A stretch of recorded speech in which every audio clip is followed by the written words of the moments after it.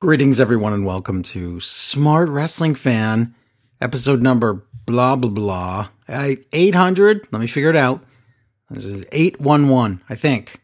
Somebody call 811. Hurry. I don't think that's a real number. I am Joe Negron, Smart Wrestling Fan, by the way. I am Joe Negron, along with our esteemed co-host, once again, back from last week, Octopus Mask. Hello. I'm back, baby. Hello. How are you doing? Do you have an octopus mask? Do you own one? It's actually an actual octopus that has attached itself to my face. So it's not really a mask so much as an octopus. So kind of like Alien, but like with an octopus instead of. It's almost the same. Is it the same? It's not the same. There's no eggs being laid in my God. cupboard. No. I don't want to think about these things. Thankfully. If it was, I would have taken the mask off a long time ago. That's true. That's a really good point. Or I would have probably died and had something pop out of my stomach. That's true. But it wouldn't. What was it? Spaceballs, where it was dancing. Is that the top hat? Oh, my baby. Hell, yeah, that's it. Yeah. Okay. Not like that though. Real aliens. That's it. Spaceballs one would have been fine because that would have at least been cute, you know. Yeah, that's true. Our show's over now. We referenced aliens, Spaceballs, and we're done. We're not going to talk about wrestling today because wrestling's stupid. So. Any life form that pops out of your stomach should be cute, right, ladies? That's what they say. Yep. That's in the pro tips guide that I spent $5.95 on. I don't know why I wasted my money on that, but welcome to the program, everyone. I could have borrowed yours, or I could have just asked for the information. If we could learn. So welcome. We're going to talk about wrestling this week. We have an important pay-per-view to talk about. It's called Tables, Ladders, and Chairs, Oh My. I added the oh my part. Doesn't everyone do that anyway? It's a thing. Maybe the first 2 or 3 times, but that's kind of cliche at this point. It's very cliche. Mm-hmm. Well, I guess the pay-per-view is kind of a cliche. I mean, it really, really is. We'll talk about that. It's good points. It's bad points. It had them both. So There you go. Some of it very awesome. Some of it very stupid. And some of it very fake. I was going to say, we haven't talked about it at all. I'm excited to hear what you think about it. Yeah, I was purposely avoiding the subject, so we talk about it specifically on the show. We don't really know what we're going to say, what the other person will say about TLC, the pay-per-view. But we also have the other bunches of wrestling shows to talk about, including some of Impact, AEW, SmackDown, Raw, all that stuff. Oh, and the news. Oh, my God. Some of the ratings, worst of all time. Can't wait to talk about that. So... Sit back and relax. And what? And who? I was saying deservedly so. The ratings. Yeah, you're right. And what happens when ratings are bad? Excuse me. The McMahons come back, or even older people come back. And we'll find out about that. Who's coming back? Joe? Oldies. Who? In the middle of a COVID crisis. Yeah. Bring back all the oldest people you can. Yeah. And group them up. Cram them all into a ring together in a place Absolutely. Where people have caught COVID before. Also, bring back Carlito, who will spit on people. It's going to be great. It's really and he's coming in from out of country too. You think he's quarantining? No, he's not quarantining. No, I don't know if he is. I don't want to say that. Carl, you know who knows? Is he really coming? Yeah. All right, no spoilers. We'll talk about that when we get to it. Yeah, we'll get there. So first, I want to say thank you to everyone listening to the show. Happy holidays. This is the week of different kinds of holidays that people might have. So have fun with that and stuff. But don't go over somebody's house like a moron. Stay home. You have Skype. You have Zoom. These are free things you can use. You have a freaking phone with these things you can download. It's all free. Just take advantage of the technology. And don't die from COVID like a moron. That's it. Also, wait, hold on. Don't give it to somebody else like an idiot. Also, breaking news, Larry has COVID. And it's not funny. We could make all the jokes we want about it. We really could. But it's horrible. And it's because of bad work conditions. And I can't even get into it here. But it's awful. And he's at home. And he feels like crap. And, he wanted everyone to know you could send gifts to Mr. Mutant Larry at sendmegifts.foot. So if anybody wants to do that, we'll start a pool for Larry. And that's not a real address, though. But you can figure it out if you want to do a thing for Larry. Nobody's going to do that. But I'll send him something. Maybe I'll send him some sort of box of trinkets at Christmas time or Kwanzaa time or whatever you're doing.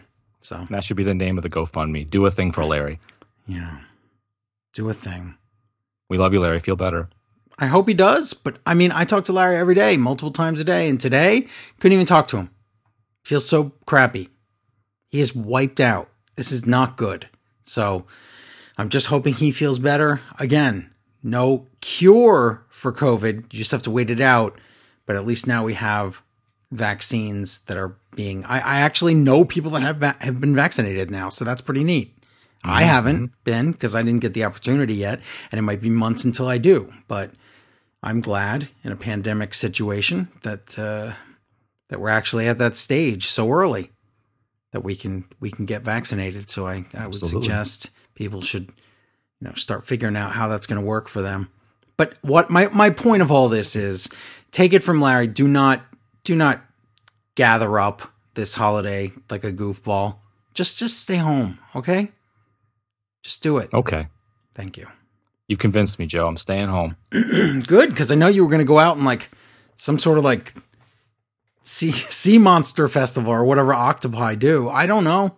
So it's almost the no pants subway ride season. Is that what it is? That's a thing here. Yeah, that's a thing where everyone rides the subway in just their underpants. And I was going to do it. But you can't in the pandemic, now right? I'm going to wear underpants and a mask, so I'll be okay. Got it. If it was not a pandemic, would you have done it? I've never done it before. My wife has, and a lot of my friends have done it, but I have not. Okay.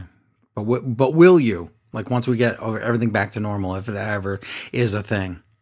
I won't even bring the underpants. Okay. There you go. You heard it here first. So breaking news, everybody. That one will be a visual podcast. No. I'll bring the camera for that one. That's fine. But we're not drunk here at all. Trust me. We're not. Let me just open this up. Okay. Speak for yourself. I was being facetious about us both.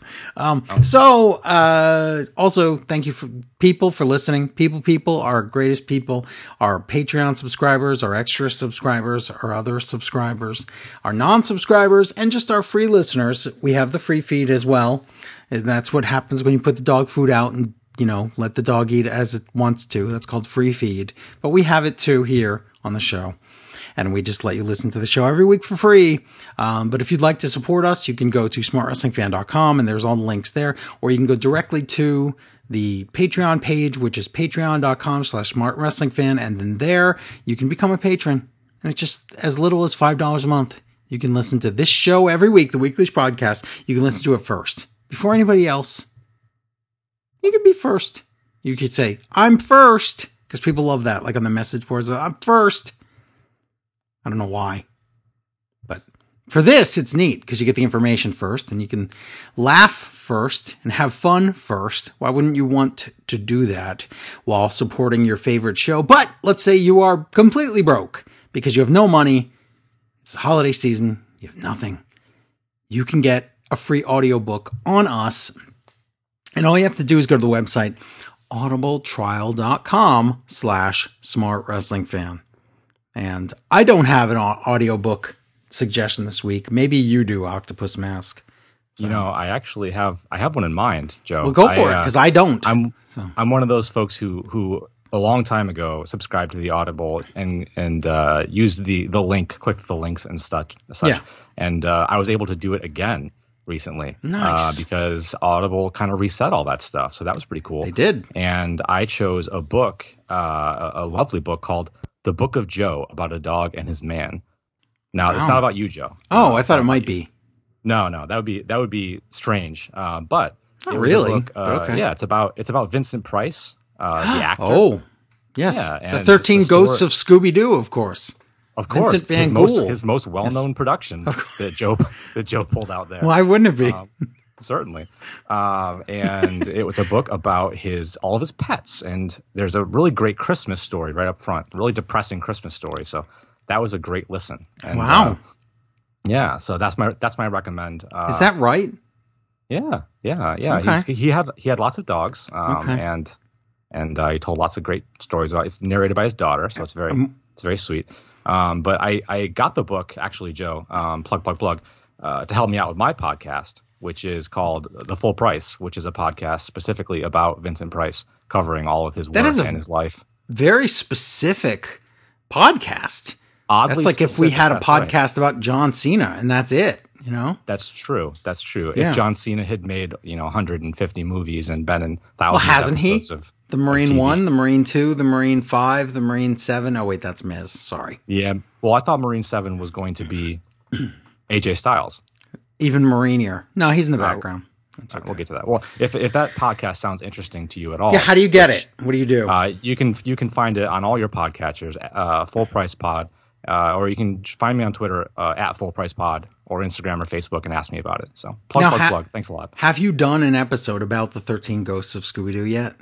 I have not, but I do have the most recent. Joe, that they just put out a closing. What's the word? They put out a new edition of the 13 Ghosts of Scooby-Doo because that series was left hanging. So yes, I know. Yes, there's a final 13 Ghosts of Scooby-Doo that explains away. Wait. Is this real? Or are you messing with me because I like this? No. This came out recently. Phil LaMarche does the Vincent Price impression. The guy. Yeah, the guy. Yes, I know who Phil LaMarche is. He does all the good voices. Yes. Yes, and of course he does Vincent Price's voice for a lot of his characters. But he doesn't play Vincent Price. But he used the voice to do the show. So it's like a feature length production. It's pretty good. Wow. When did this happen? This came out, I would say, 2 years ago, but I have the DVD or the maybe Blu-ray. See, that's whatever. the thing. I have it over here. When you like something as a younger human and you like it a lot, and then it leaves you hanging like that. When that was our thing when we were kids, we would watch all these different sitcoms and different other kinds of shows, different sci-fi shows, different superhero shows, whatever it was. We'd get very upset when they got canceled, and there was no even Alf didn't have closure until the stupid whatever it was one-off special that really didn't explain anything. But I loved stupid 13 Ghosts of Stupid Scooby-Doo. It's so stupid. It's horrible, but I loved it because of the concept. Hilarious. I love having a finite number of things that you have to find, the whole quest, and then they just were like, we're done with it. And so if you're telling me this, and my point is this, there's no tracker for that. It's not like when I was a kid, I could turn on like an app and say, okay, if there's ever any more of these made, let me know because I'd like to finish this. So you telling me this is like a revelation to me. So. I'm thrilled that I was able to bring that to you, Joe, because I've watched it. It's pretty fun. Okay. It's a lot better than the original 13 Ghosts of Scooby-Doo, of course, because the people who made it, like you, have the nostalgia for it and wanted it to be good. So they actually cared. So that was that's my all recommendation. Oh, and my Christmas episode's out right now. So if anybody wants to catch it while the season's seasonal, go ahead. There you go. Perfect. That sounds good to me. So if you do a 13 Ghosts of Scooby-Doo episode, I would love to be considered as a person on there, even if you don't have guest hosts. But I'd like you to make an exception for me. And I never do, but we'll talk offline because that sounds like something we could arrange. It could be funny. No, it would be funny. Multiverse crossover or something. It would be something like Smart Worst Episode Fan meets Vincent Price and Scooby-Doo. It would be amazing. So. Okay, so we got the plugs out of... Can we not do Smart Wrestling Fan today? Can we actually just do the 13 Ghosts of Scooby-Doo? I'd rather do that, but we do have to talk about the pay-per-view and other news and stuff. So, and there's important ratings information and there's stuff. So we should probably get right to it, and I'm going to talk about it right now. But first, it is the holiday season, so,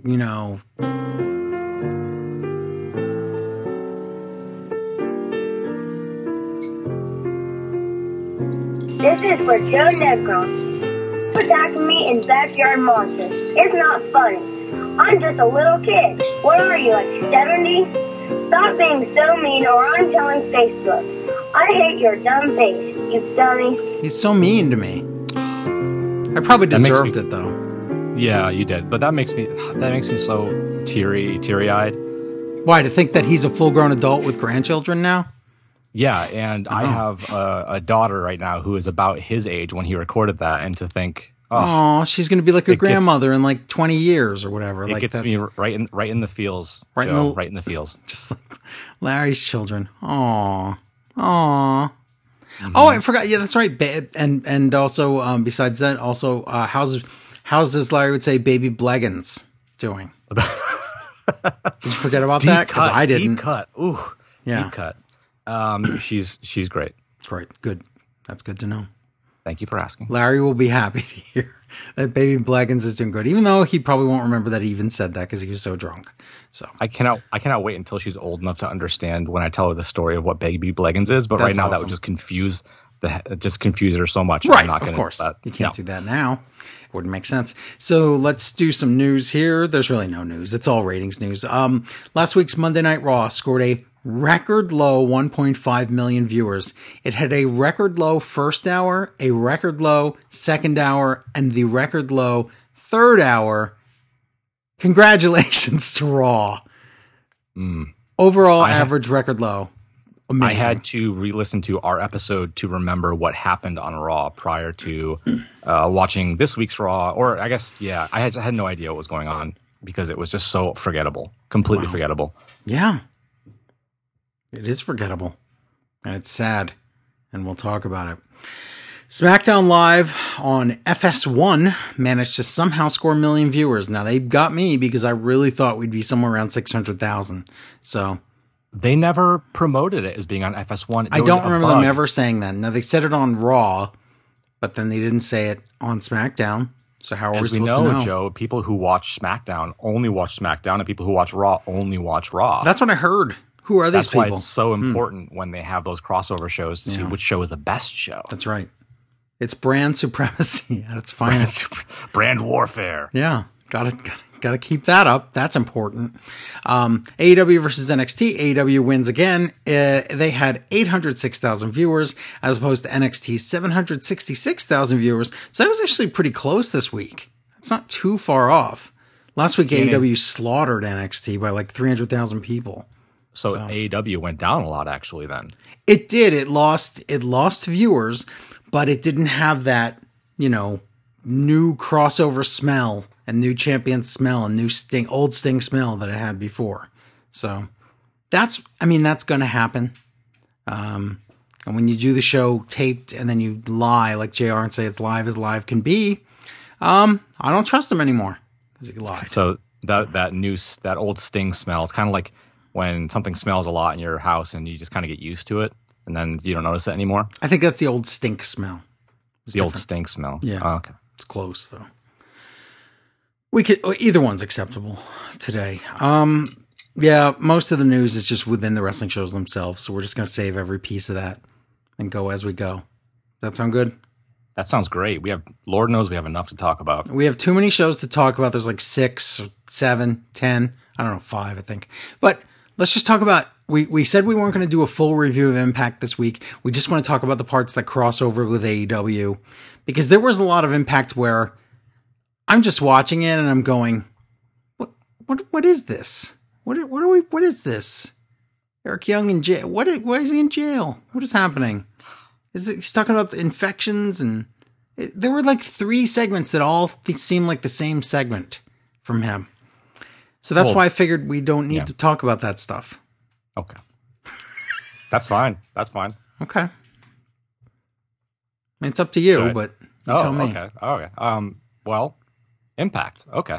So I did go back, Joe, and rewatch the pay-per-view from last week before I got into Impact. Okay. Because I didn't watch it before the show we recorded last week. Oh, that's right, because there wasn't enough time. Yeah. There's way too much wrestling last week as we discussed. Well, same as this week, but yeah. Just that is to say that I had no idea. A lot of the matches on that show, having watched the go home show before the pay-per-view, I had no idea what those matches were or why they were on the show. Because they can't advertise all that in one episode of Impact.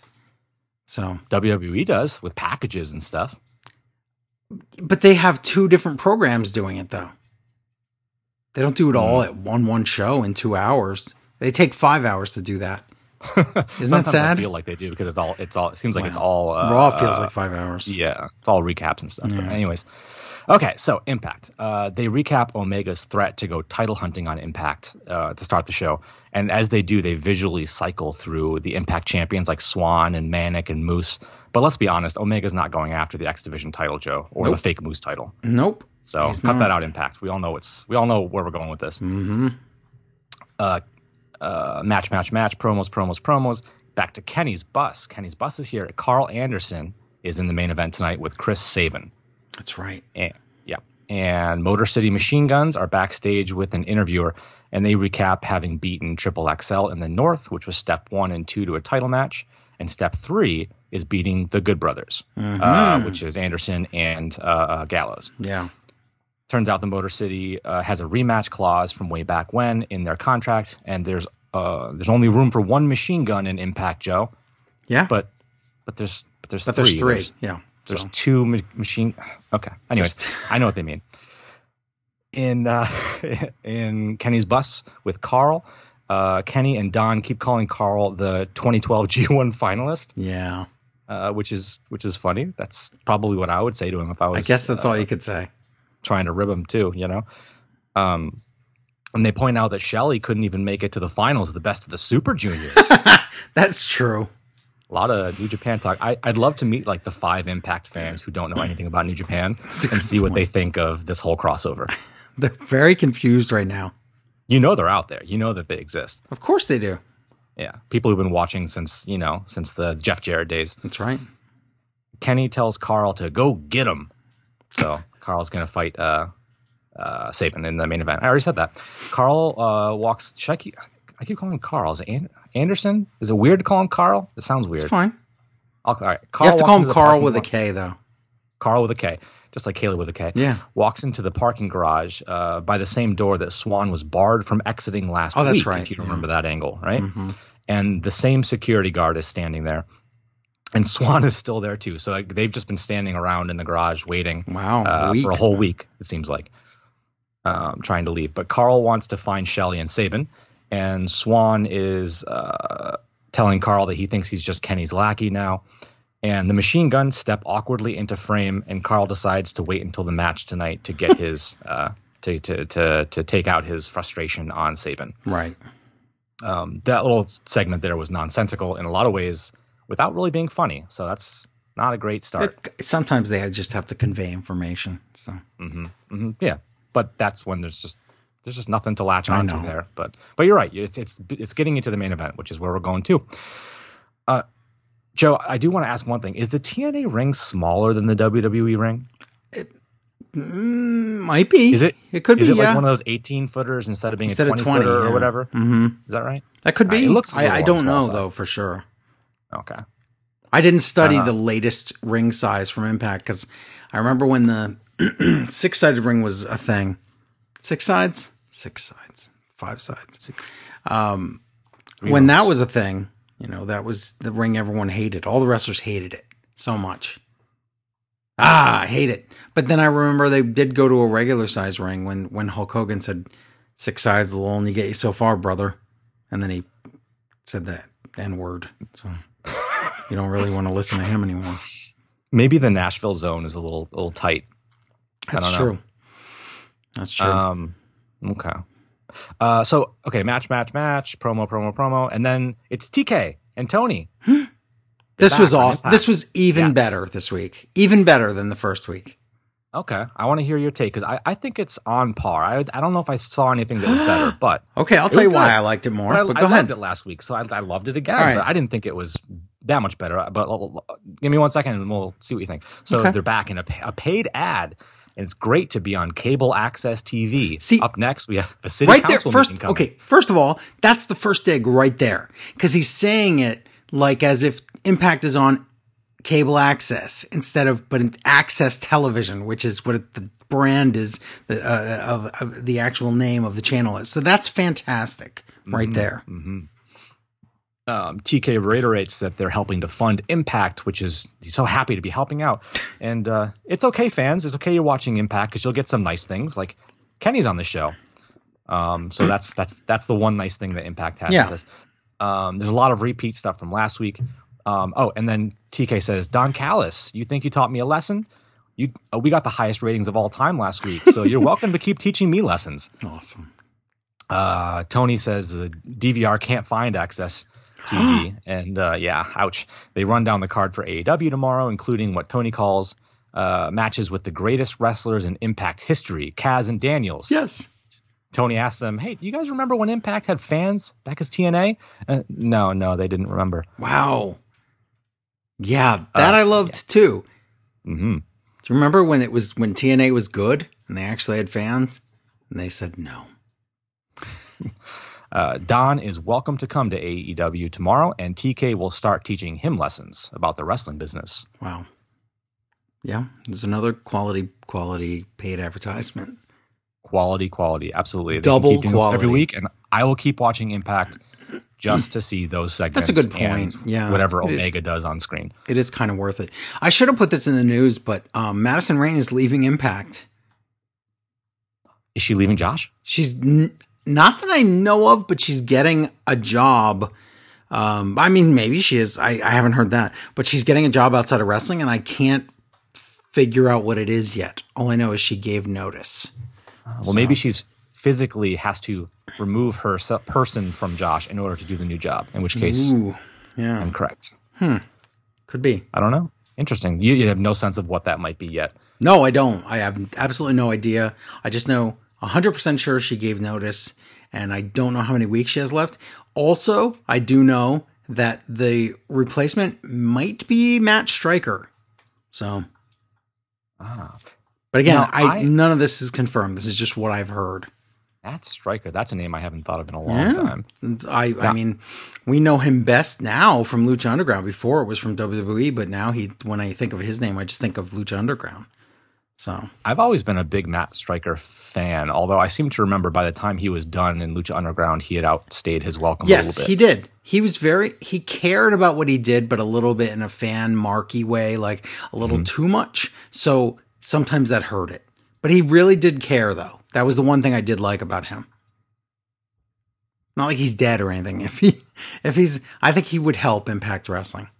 I think if they're looking for a kind of a rebrand and a new look and sound, cutting out the tapings and going, at least, not necessarily going totally live, but freshening up a bit and having a new voice sounds like a good idea. So we are back in the bus after some match promo. We're back in the bus with the 2012 G1 finalist, Omega and Callis. And they call Rich Swann the B word. Wow. So, yeah. I guess it does rhyme, but that's okay. They say what they said last week. Wait. Okay, yeah. In the main event, Carl should be able to handle Sabin or even Swann quickly, right? Mm-hmm. But Carl's not going to let them work him up, and he leaves to prepare for his main event. Wow. Now, I'm sorry, before you do that, I just want to do one more aside, and that's, remember how you noticed and I noticed the green gel that they used on the Moose stuff, and the joke was, I said, yeah, you know how I remember I noticed it? Because I said you wouldn't like him when he's angry. Yeah, it turns out that is all on purpose. They're using a green gel. And he even says, I haven't been angry yet. You wouldn't like me when I'm angry. You don't know what I'm capable of when I actually get angry. He cut a promo about that in the ring. So that was, wow. Are we the only two humans on this earth that even understood or caught the green reference? We're picking up what Impact's laying down. I think so. Yeah. Although I did miss a big thing last week. So last week, as long as we're talking about Moose, I said that he says he's also the champion. Yeah, the dumpster champion. Swann is annoyed. Yeah. But what I didn't realize was that Moose isn't the Impact champion, like the doppelganger Impact champion. He has the old crappy TNA belt that he pulled out of the trash. Yes. So he's the TNA champion, and Swann is the Impact champion. Not Impact, correct. It's like when Shane McMahon pulled the European title out of his bag and gave it to Mideon because he's like, I don't want this crap. Yes. I remember that. That's like one of my first memories from all of wrestling. Wow. Yeah. Okay. Now, where was I? Okay. Omega tells Don he's mad at Swann because Swann's being disrespectful and interfering with his show. Omega's sorry about what he's going to do, but it's been a long time coming. So finally, we're going to get some sort of interaction, it seems, between Kenny and the Impact roster. And I was thinking at this point in watching, how long can they do all this in backstage only? So I'm glad that they're teasing that. Right. And I was wondering at the time, is Kenny actually in Nashville? Because I kind of thought he was, and I realized how dumb that was to think that Kenny was actually in Nashville. He could easily be shooting all this bus stuff in Florida, yes. Right? Mm-hmm. So I do not know what the reality is. By the end of the show, I'm still unclear. But that is correct, and just so you know, Rich Swann lives in Florida, not in Nashville. So there you go. Thank you, Joe. Okay. Mm-hmm. Matches, prison segments, promos. Next 2 weeks of Impact are holiday specials. Oh, so it's just clip shows basically with AKA added clip new shows, stuff. Yes. Yeah, so I don't think Kenny's going to want to invade a clip show. So I guess that's over. But because we're on the holiday shows now, that means we've run out of episodes. So they have to tape new stuff in January. So that's good. Yes, that's exactly what we need now. So that makes me want to watch the January shows. Although I hope that they do insert some pre-recorded Omega stuff into the clip shows. I would say they almost have to, so that somebody watches them, Well, for the people who are only watching Impact for the Omega stuff, it would make sense to do that. So yeah. I hope that's where we are. I think they would do that. Also, I think it's weird because January has 2 pay-per-views in it of Impact. They're like a week apart, and I think one is a pay-per-view on Impact Plus, and I think one is an episode of Impact. Because isn't it Genesis and Hard to Kill? So it's like Steven Seagal and Phil Collins. Am I wrong? No, you're not wrong about any of that. It took me a second. I had to connect the dots there. You got it. No, it's like AEW where they do the special episodes and they do pay-per-views. NXT does it too. So yeah, that's fine. Which is fine. Totally fine. We are on to the main event. So Carl Anderson comes out to the worst theme song I have ever heard. It's so embarrassing. And then when he gets in the ring, it's embarrassing. Everything about it made me sad. Sad. All of Impact's music, honestly, is terrible. It's not good. No. But Carl Anderson's music is like someone's trying to throw a wet blanket over his character. And it's really bad. But what about all the posing and gun stuff, too? Yeah, the really terrible superimposed machine gun sound effects. It's really phony and stupid, and I feel bad for him because he deserves way better than that. But he seems to be okay with it, and I yikes. Maybe he has lower standards than me. I think that if he had known when he was recording this episode that he would be backed by Kenny Omega and Don Callis, he would have said, "Screw you guys, give me some pyro when I do the machine gun." Absolutely right. It makes sense. But he probably was like, "I'm in the main event" at the time that they were filming this, and that's true. That was good enough. We get picture-in-picture during the match, showing Kenny and Callis watching from the bus, and what we're about to get is a string of segments that would have worked much better in ring, I think. But thanks to the old footage, they had to splice a lot of things together. So probably Omega and Don would have been ringside if they had, you know what I'm saying? Yes. So now, Joe, I never saw Anderson in the 2012 G1, and maybe I should go back and watch those. But this match is kind of slow and plodding. It's like a beatdown more in the WWE style. Than that's the problem. It's this lazy style instead of strong style. So yes, he wrestled a lot better in New Japan. And I wasn't even really watching back then. This is just from what I've seen, trying to catch up on old G1s. But yeah, it's he's kind of, I don't know. Maybe he's just better at being a tag guy now. Maybe, although I never thought they were that great in WWE, unfortunately. Well, in WWE, that was their worst run. I mean, it's a real shame. They should have made a much bigger splash when they came in, and they just didn't. And it was kind of like they did it all correctly. They had them jump the railing, and they said it's the Bullet Club, and we were like, all that stuff. They did it right, but then how can you not? Put them with Finn Balor. How can you not do this or that? There were things that should have just happened that didn't happen. You know what, Joe? Be grateful, though, because I think that Gallows and Anderson are the reason why the Elite didn't choose to come to WWE. I mean, I don't know that for sure, but to me, seeing that and then thinking, do I want to go to WWE? No. I feel like that's true. I mean, Young Bucks, all they ever wanted to do their whole lives was be in WWE. And then they realized, oh, no, that's okay. Maybe later. I think that was clearly that was the right decision.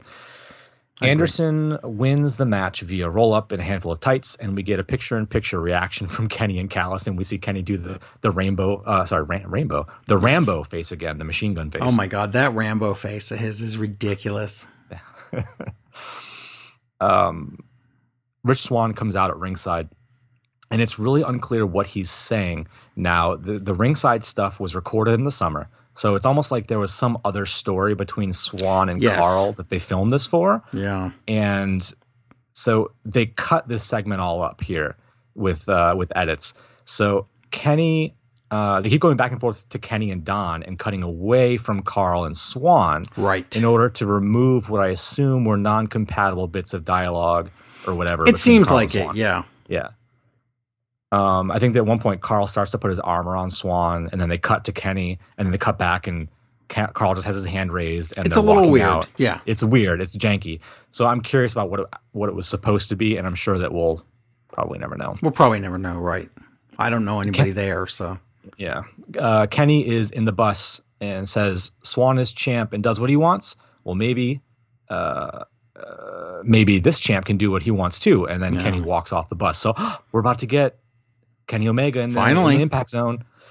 We see Swann and Carl backstage, and Swann is upset that Carl cheated to win. So that's what the news story is. Yes. But Swann sure didn't look that upset on the ramp after the match, going back to the whole. I mean, maybe, thing. But yeah, that doesn't seem to be the story.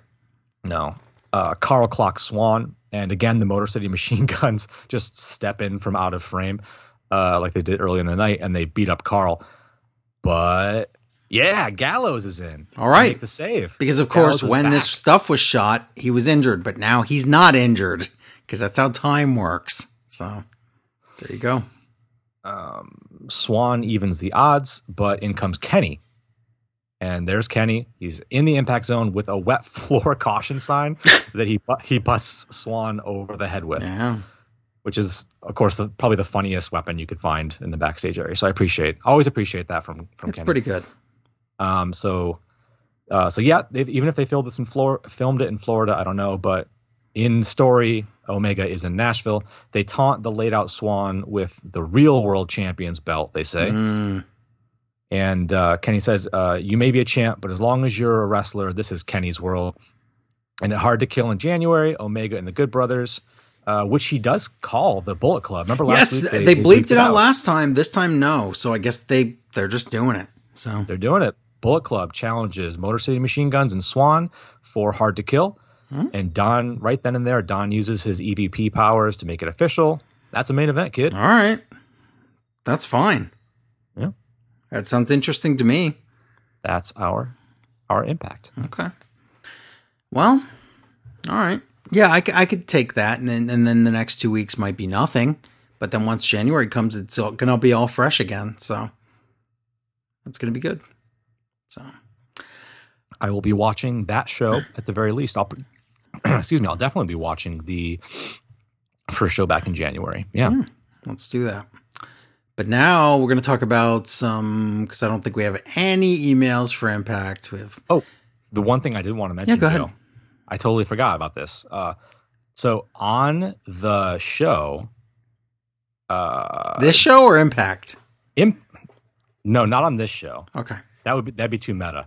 I don't think I could have done this for the show. Okay. On Impact, Josh was talking about Cameo again, and he reminded me of something I wanted to talk about last week, which was, if you remember the gimmick last week, I got so tired I totally forgot about this as we were doing the show last week. Yeah, but I was talking about all the different wrestlers' cameos, and I found one wrestler's cameo in particular that got me so excited, Joe. I couldn't wait to talk about it, and I got so tired I just plumb forgot.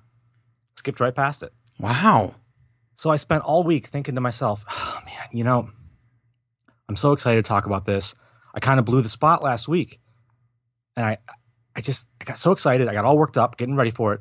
I couldn't just talk about it with you, Joe. I had to sing. About it.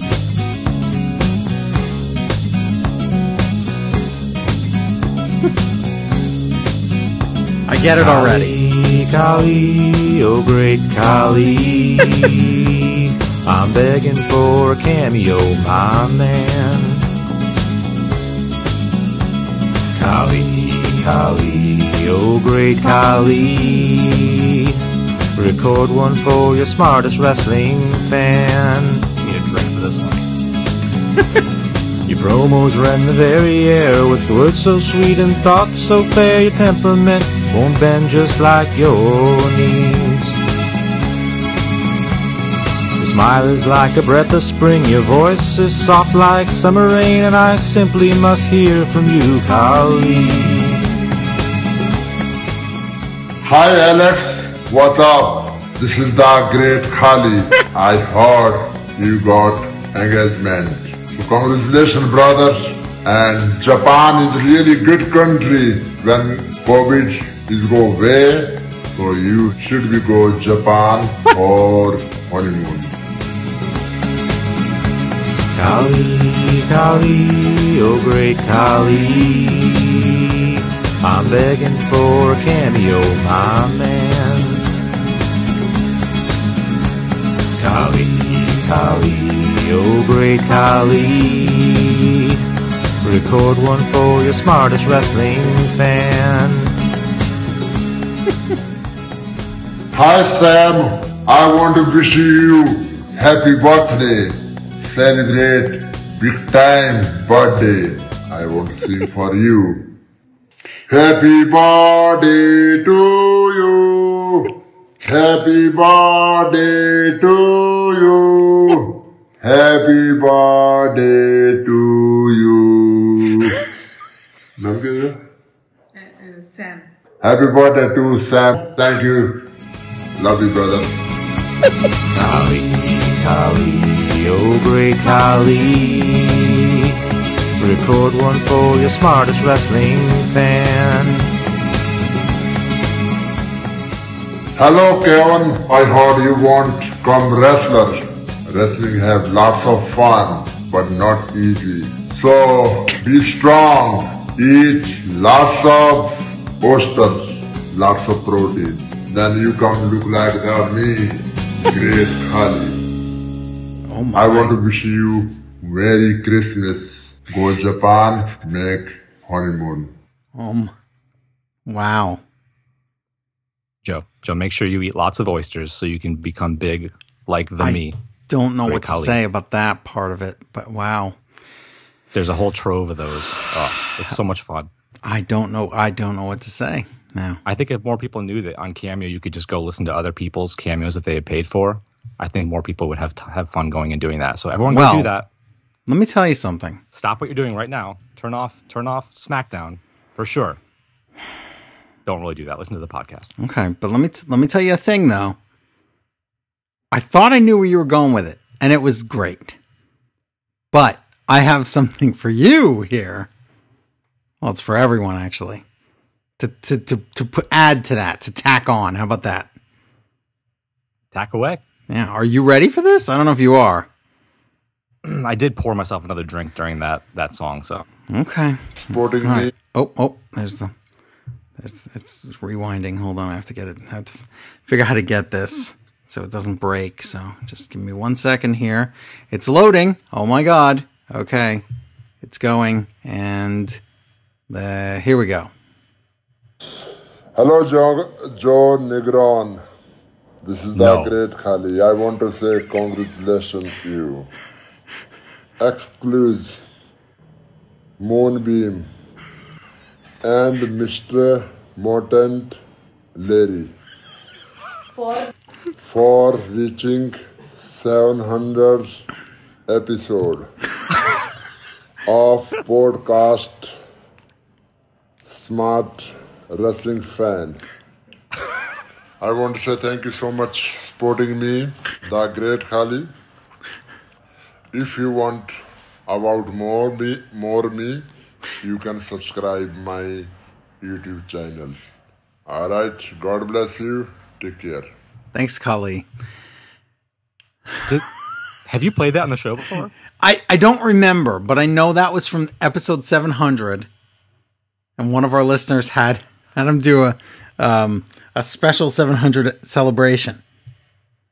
My favorite parts are when he gets lost, and he has to have his. They cut it, and the assistant has to remind him. Yes. So someone's sitting there feeding him. What's his name? Sam. Oh, happy birthday, Sam. And that's just in there. Then that's the best part. Now. Oh yeah. Now their video, everyone. Their video, everyone. Go watch them. They're amazing. They're amazing. But hold on, there's more, because what? Yeah. Truly, this is the merriest of Christmas. It really is. And, okay, so you know about Ian, right? But you might not know about the other Ian. See, there's Eon, that writes in every week about AEW.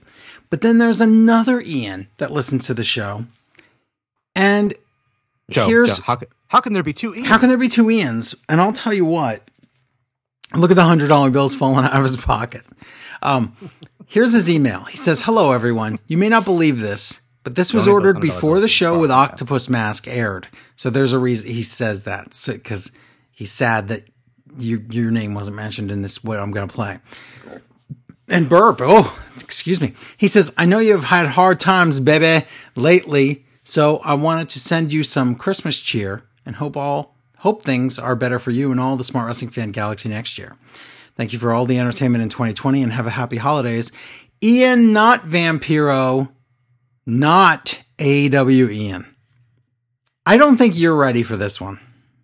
Just that name is very suspicious. Okay, there's a lot of questions about. Hey, what's up, guys? Is. It's Josh Matthews from Impact Wrestling, and I want to wish Joe, Amy, Larry, and all the listeners of the Smart Wrestling Fan Podcast a very happy Christmas.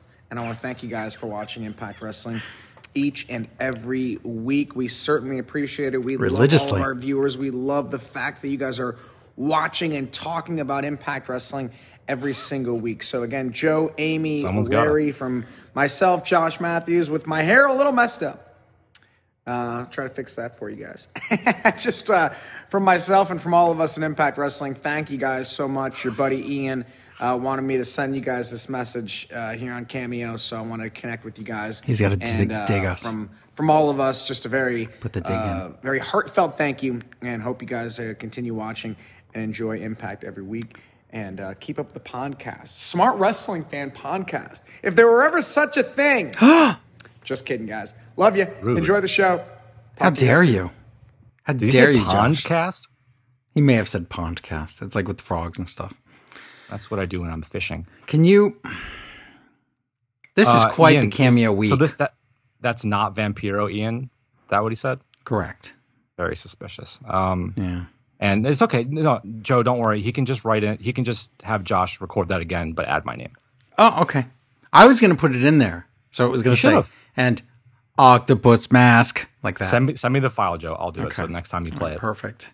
But yes, he did say, seriously, he sent that out and we had already recorded the show. Then it got posted the next morning, so it's too late. But the point is, Josh Matthews just put over Smart Wrestling Fan, who he has blocked on Twitter because he probably forgot he was mad at us. He forgot. He forgot. Yeah, he was mad. That's how Twitter works. You don't remember. You can't remember everybody. But especially if you're Josh, you get so much hate. Well, he's only mad at us because we said we can't stand. We basically threatened to say, Josh, as long as you're on Impact, we can't watch anymore. And he did not like that at all. But there were things before that, things and stuff. We told him to stop. Sometimes it's just healthy to make a good, clean break on both sides. That's a good point. That was a healthy time to make a break, Joe. Wow. Remember that Bound for Glory series over the summer? Ooh, that was one of the last straws. And then Josh as a heel was the last straw. So thank you, Ian, other Ian, not Vampiro Ian, not AW Ian, because that was awesome. Thank you, Octopus Mask, for that song. And thank you to whoever sent in that Kali thing, because I forgot who it was and I feel bad. I think I should write this stuff down. Did we just shoot all of our shots already in the episode? We had 3 pieces of audio and they're all gone. Up. Yeah. It's all downhill from here, folks. There's no more AEW time, though. Not downhill. This is good stuff. AEW Dynamite, and it's taped, but it's on a slight tape delay. But JR lies and says they're as live can be. So thanks, liar, for that one. as Wembley coughs in the background. 6-man tag match opens the show. And it is Hangman Page, Silver and Reynolds, the Foyle brothers from Dark Order. They're all dressed like cowboys. So and adorable. Their tag name, The Good, The Bad, and The Hungy. If you remember, John Silver is also known as Johnny Hungy. Yes. Wow. That is the best 3-man group name. Wow. I love that so much. It's pretty awesome. They're As going a classic against movie guy. Yeah, that's great. Yeah, there you go. Man with No Name trilogy. They're going against Hardy Party, which is Matt Hardy and Private Party. So there you go. They advertise the shop like they do every week. AEW shop, whatever, blah, blah, blah. Mm-hmm. Here's my question. Why aren't the action figures on the shop? That's basically a license to print money. What are they doing? I don't know. Why maybe they auctioned off the rights to the figures, and they went to a company that can't handle the demand. I don't know. Well, that's garbage then. That's really stupid. Is that what happens in the world of toys? I don't know anything about toys. It might. Yeah, it's possible. Next week, AEW. Oh, this is announced. AEW next week is on at ? That's always my favorite time to watch a show. ? And then they say after the NBA game. And then sometime after 10 p.m. So you have to stay up pretty late to watch AEW. So a lot of people are not going to watch that live. So I'm afraid the rating will not be that great. However, a lead in from the NBA might be great. So it's hard to tell. So we'll find out. But they talk up, the commentators are talking up how great Matt Hardy is, what a great veteran he is, while he does a rest hold forever. That's probably not a good time to say that. Dark Order and Hangman, though, they work together like they've been a team for years. This match was so much fun. It was great fun. It was so all kinds of triple team moves with Dark Order and Hangman, like they're a real team. So that's what made this great. Well, I know they've been hanging out backstage an awful lot just from watching BTE. Yeah. So I believe that they have some good chemistry. I believe it too, but it's funny. It's just like, it just works. But of course, the finish of the match is that Matt Hardy is turning into some kind of scumbag, and what is he called? The guy that invented everything. Would you call him that? He grabs a handful of hair to cheat, and then gin and juice, and Hardy tags himself in so he can get the win. So Hardy Party, the Private Party, are not too happy about this. But a lot of that going on in wrestling this week. No teams can get along for some reason. But there you go. There's that good match. A reminder, Joe, that Hardy had eliminated Hangman from the Diamond Battle Royal, too. He did. But he also eliminated one of the party people. But they made up on the internet, so don't worry. Yes. We didn't get to see it on TV, but they made it up on the internet. Exactly. Tonight it's also... If they're heading to a Hangman Hardy program, I would love to see Hangman doing some crazy Hardy stuff. That sounds great. That'd be fun, yeah. But tonight's the AEW World Title Eliminator match. Confusing? Yes, because it's not for the world title. It's the World Title Eliminator match that Joey Janela couldn't have because of some kind of COVID or something. So it will be no disqualification, Kenny Omega versus Joey Janela. And if Joey Janela wins, then he'll get a title shot. But by the end of the show, that logic won't make any sense. Stay tuned. Also, Sting is here. Also, Inner Circle versus Best Friends, Top Flight, and Varsity Blondes in a 12-man tag. This definitely was a 14-man tag, right? Or do you not know? I don't know, and I didn't listen closely enough to figure it out. Well, I think on Impact, they announced it as a 14-man tag. Oh, there was an injury. No, there was an injury. Who's out? There was no injury. It wasn't that. Someone's family member or something? There was a family Yes, it was a family emergency. And that was Wardlow on the one side. And then on the other side was Brandon Cutler, who just got cutlered from the match because there's no Wardlow. So there you go. Very good, Joe. Very good. Thanks. Acclaimed versus SCU is also tonight. And Serena, Deeb, and Big Swole against Ivelisse and Diamante. But up next, Cody Rhodes against Angelico. By up next, they mean backstage interview with Inner Circle. And there is no Wardlow. And later in the night, they do say it's because he has a family thing going on. But this is great. They show off their award for the New York Times Best Performance 2020 for that. What is that, Joe? I have no idea what they're talking about. Oh, wait a minute. What? That's right. Okay. Dinner Debonair, the musical that was the greatest thing that AEW has ever done. Yes. I remember. Okay.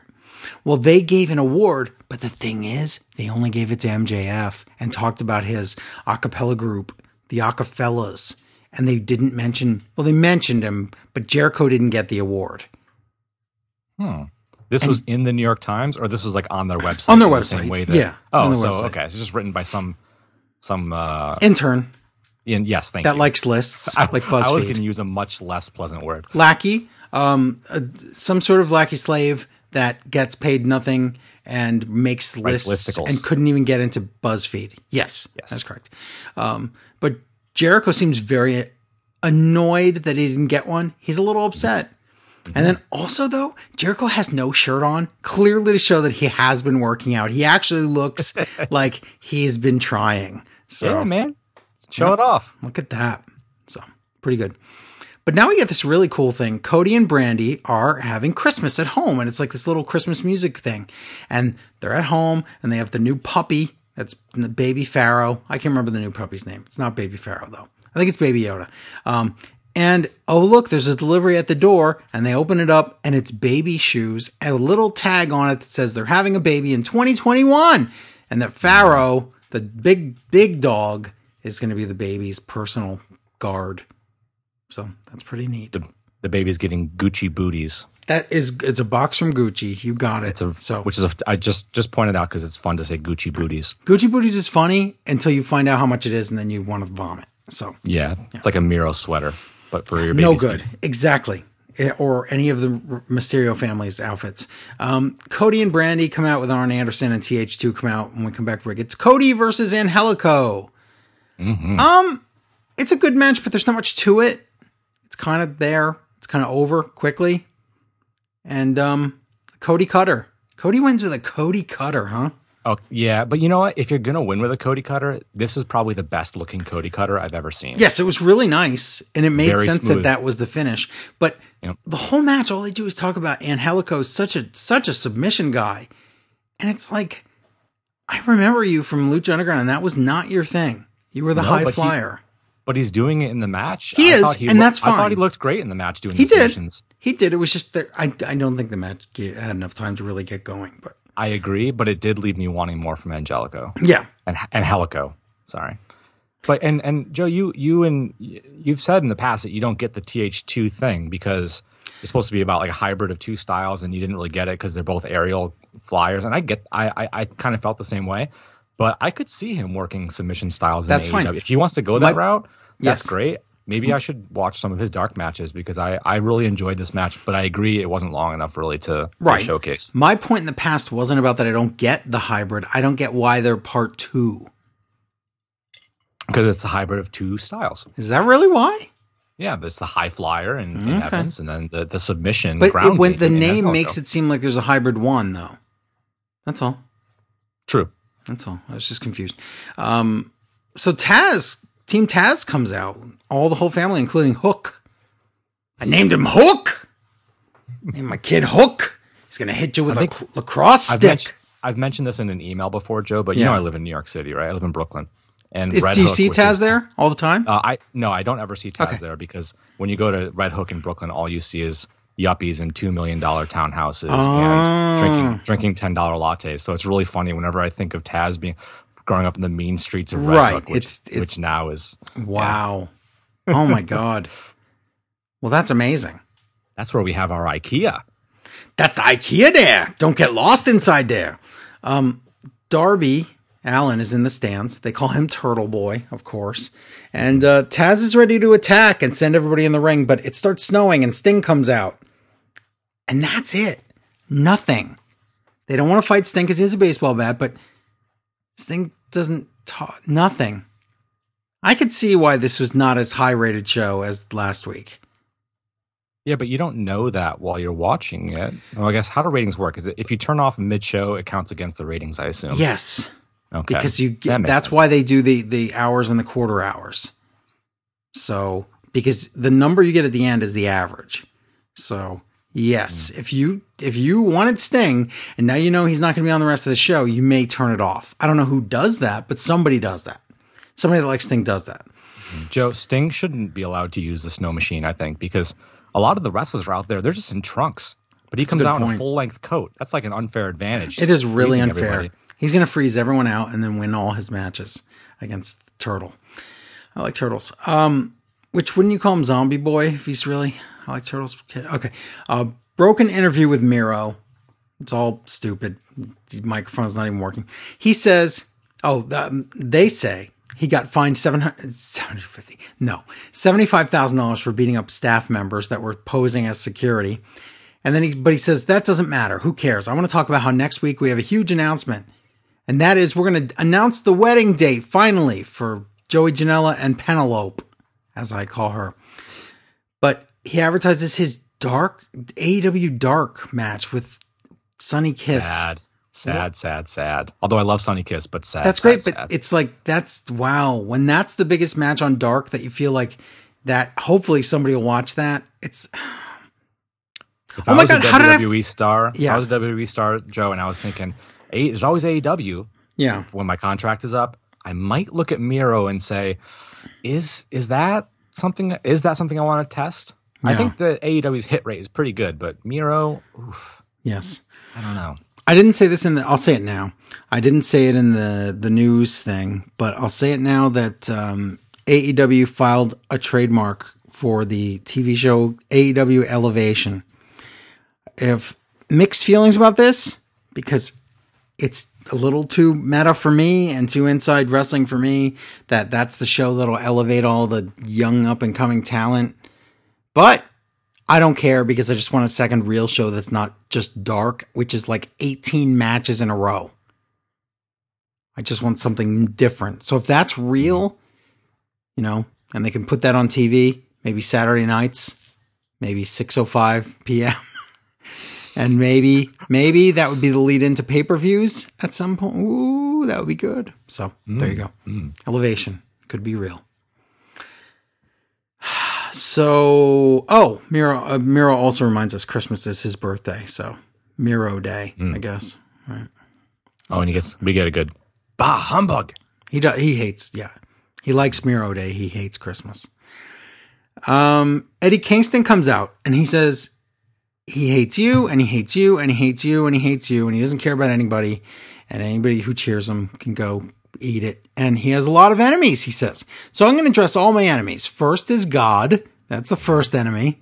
That's okay, because Vince retired him a long time ago. That's true. I remember that. Then Pac, but he calls him Pac because it's disrespectful when you mispronounce Pac's name. Then he has that accent too. That could be. Then Lance Archer. And Archer hears his name, his ears are burning, he runs right out, and it's a fight. But the Butcher and the Blade and the Bunny and the Candlestick Maker all come out, and they do a beatdown on Archer. The Lucha Bros have to come out, and Pac is back. Pac is back. Pac-Man is back. Yeah. Everybody fights. Archer wants to kill Eddie Kingston, but Pac runs in and gets the shot instead and kicks Eddie in the face, and Archer gets really mad. And the faces, ? I guess, stand tall, which is the Lucha guys and Pac and Lance. No one in this cluster is really a face so as far as I'm concerned, but that's okay. Right. That's okay. Because that would mean that everyone in AEW to me is a face because they're all pretty great. That's a good point. Yeah. That's how it is a lot of indie wrestling shows too. It's like you even want to cheer the bad guys, so it's like, everybody's a face to me. If you're trying to sell T-shirts, you don't. That's what the game is these days. You don't want to be a heel on the indie circuit. That's a good point. Oh, did you mention that the Butchers, when they ran out in the segment, they're wearing Butchers aprons? Yeah, sometimes they do. Backstage? Sometimes they wear Butchers aprons like they're grinding meat backstage or whatever. So that's something. But now backstage interview with Dustin Rhodes. He says, remember last week they said Dark Order asked him if he wants to be 7. And he goes, 7 was a bad idea in WCW, and it's a bad idea here too. So he's right. Don't do that ever again. This was the second backstage interview tonight in a row with really messed up audio too, and it's no good. Yes, it was echoey this time. There was feedback. No good. Yeah. Next week, it's Dustin Rhodes against Evil Uno at Holiday Bash, which starts at ? That's my favorite time for parties to start and end too. I love when it's 5 o'clock to question mark. You know, that's 6:45. So Best Friends come out and Orange Cassidy's on commentary with a headset that's not even plugged in. So that was good. He's just pretending. And here's our 12-man, used to be a 14-man tag. It's Best Friends, Already in the Ring Varsity Blondes, and Already in the Ring Top Flight against the Inner Circle. And that's Jericho, Hagar, Sammy Hagar, Jake Hagar, Sammy Guevara. Oh, wait. Everybody but Wardlow. So MJF and the Proud and Powerful tag team, Santana and Ortiz. But now, yeah, this is where Excalibur says Wardlow has family stuff going on. But Tony calls MJF a name I can't repeat. So that's something. And then this seems like a match, though, that should really be on the holiday show, doesn't it? It didn't seem like it belonged here at all to me. This match didn't feel like a main event match. Too many. Well, it's not a main event. There's much more to come. But I'm saying the point is, it seems like this when you put this many people on each side, that's a holiday thing or a house show thing. It's not just a regular show thing. Do you think? Yeah. Well, yeah. If there's a feud, yes, but there's not. This is just Top Flight and Varsity Blondes. They're just showing what they can do. It's just, I suppose there's no point. It's kind of like a coming out party for both because they've just been really on dark, and they gave. I guess I see what you're saying. It's a strange. It's a big kind of Frankenstein of a match with a lot of things going on. Yeah, and I just I don't know. I just wasn't feeling it. Like I did like Brian Pillman in the match. Brian Pillman was good. Really they talked a lot about how Brian Pillman, the regular Brian Pillman, not Brian Pillman Jr., wrestled Jericho and things like that. So that was neat. We got a nice reminder from JR that he's old and from another company because he compared Garrison to Edge and Sammy to Guerrero. It's like these people aren't here. JR. Just stop. Just please stop. Got that from the Nate. Shut up. Hager uses, he didn't use his own finisher. He uses the F10. So he steals Wardlow's finisher and then he tags in MJF and lets him get the pin to show that we don't need you, Wardlow. So that was pretty good. I like that. That's great though. Yeah. Inner Circle win, of course, because that was obvious from the beginning. Poor Best Friends. They had to be part of that. But, oh well. Backstage interview with Thunder Rosa. She calls Britt Baker Big Nose. And then Reba comes in to say, you can't talk like that. And that's just a distraction. And Britt attacks Rosa. And then they almost put her in the mandible claw thing, but they wash off some of Rosa's face paint. And then Britt makes an ugly joke. So that's not nice. No, not at all. No. SCU out. And during the break, if you watch this on Fight TV or anywhere else, you would see that Daniel starts a safe and healthy chant and then says that's what they were going to name the tag team, but they changed it to SCU. So he's trying to make the crowd laugh and stuff. I thought that was funny because that wasn't on TV, but the Acclaimed come out and they do a rap. So they're just John Cena or John Cena and Friend, but Kaz raps back. So the thing is, they've already killed the gimmick where an unlikely person just already has a rap ready to go against them. So where do you go from there? Back to Word Life, this is basic thugonomics? I mean, I have real mixed feelings about this because the second rap they do later is kind of like no one should be doing that in 2020. But this one, there were funny parts and there were stupid parts, but that's how John Cena always was. But that was like 15 years ago. So SCU versus the Acclaimed is your match, and it's a good match, but the finish is cheating with the boombox and smacking Daniels in the head, and then some kind of weird finisher that I don't even know what it is. Not an STO, not a flatliner, spinning version of that into some kind of slam. I don't know what it was. Do you even know? Nope. I think you actually did a pretty good job describing kind of what it was. Yeah, and I'm sure they'll name it later. But the Acclaim steal a win, and then they rap, and it's junky, and I hate it because it's full of all kinds of things that should not be said in 2020. So, that's all I gotta say. But they're rapping at the Young Bucks, who they challenge for the titles. And they mentioned that the Acclaimed are the number 5 ranked team in the whole company. How is that even possible? Dark, baby. So. You rack up those wins. I guess you do. Backstage interview with Top Flight, and they challenged Jericho and MJF to a match next week. So I thought Top Flight, they look a little too indie to me. I think they need a little more time on. They're very indie, and that one of those Top Flights is the one on the right, 19 years old. So yes, they are very young. So wow, Ivelisse and Diamante now against Big Swole and Serena Deeb. It's a match. What happened, Joe? What happened to Little Swole from the tag? Oh, the YouTube thing. I have no idea. I don't know. I really liked her. She was. If anyone watched that, she was really great. And I found myself hoping that she would be on the main show soon, and that they would be kind of a thing. But no, not to be. Didn't happen. I didn't care about the match. Cloverleaf by Swole, and Swole wins. I mean, what's there to say? But then Vicky and Nyla Rose come out to attack, and then the commentators are like, oh, the Vixens. And they've never said that. They had a graphic once that said, Vicky and Nyla, Vicious Vixen Stable or something. No one has ever said those words until now. It just sounds dumb. So, whatever. They didn't mention that name last week when they did the backstage beatdown. Did they? It's possible. You might be right. I can't. It's so unimportant that I just move past it. Who cares? You might be right, and if you are, that was probably the real first time they said it. But Red Velvet comes out for the save with a chair, and no one cares. So that's a shame. I don't want to say no one cares about the women's division, but that was not great. So it's lacking direction right now. It just needs some clarity. There's some good people there. Oh, there's great people there. We just need them to, practice. That's all. Best Friends cut a promo on Miro, and they say they're going to be there at the wedding to ruin it, or the wedding announcement, to whatever's going to happen. Oh, well, I wouldn't invite them. I would say that they're already there to wrestle. That's the problem. Oh. Because it's not the wedding, it's the wedding announcement I'm talking about. Yeah. Oh. That's why you don't make your wedding announcement in the ring. That's right. Never goes to plan. Now a special look. Someone's going to get shot. If anything I learned from Impact, Johnny Bravo, wedding maybe, stuff in the ring. Possibly.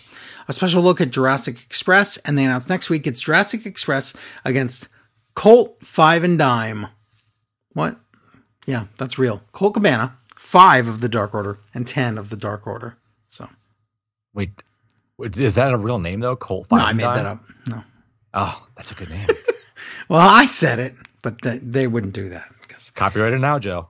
I don't think anyone, but us, is remembering like Woolworths or whatever. I don't think anybody's thinking about that right now, but I am.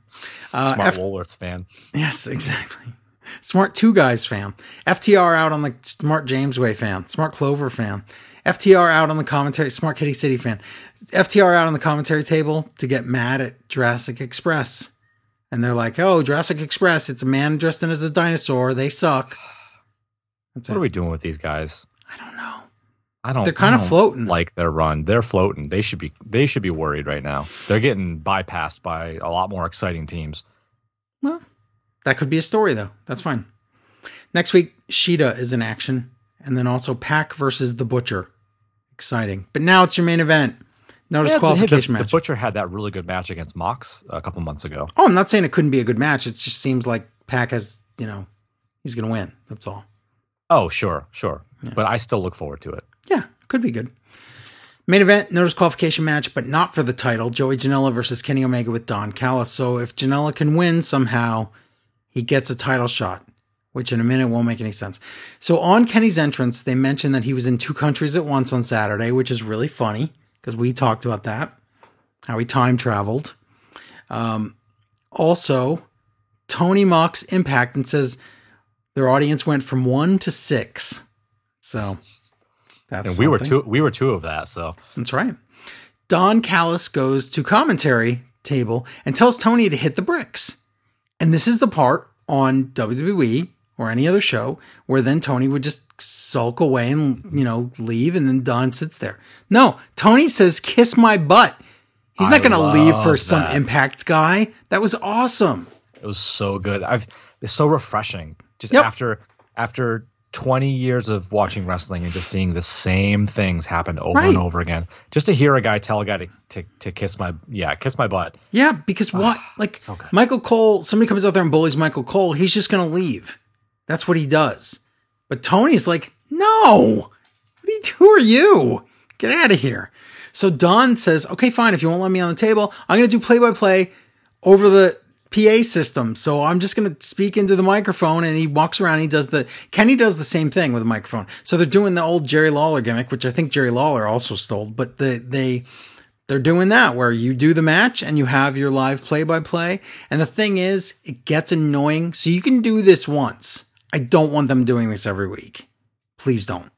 That gets super annoying. Who else tried to do that? Leo Rush with Lashley, and it gets really bad really quick. So we're about to hear Elias try and do it on SmackDown. Oh my God.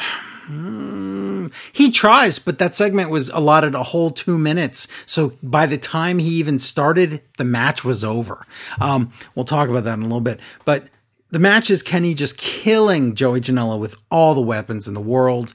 And then the awesome part is though, Kenny picks up a cookie sheet and smacks Janela over the back. And Don's like, what a great athlete Kenny is. That's just little touches like that. Really smart. So Janela only gets really one bit of offense after he does a poison Rana by countering the one-winged angel, but then real one-winged angel, and Kenny just wins. So there's no title shot coming up. But now Pac, Phoenix, and Pentagon all come out. That's Death Triangle. And Pac makes a really good point.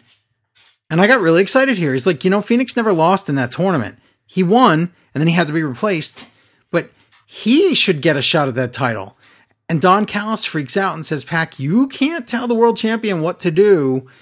You better learn that, kid. And Pac says, too bad, I talked to TK, and next week Phoenix is getting a title shot. Not next week, 2 weeks, I think. But he's getting a title shot. But the thing is, if Phoenix deserved a title shot, so did Joey Janela, because they were both taken out of the tournament.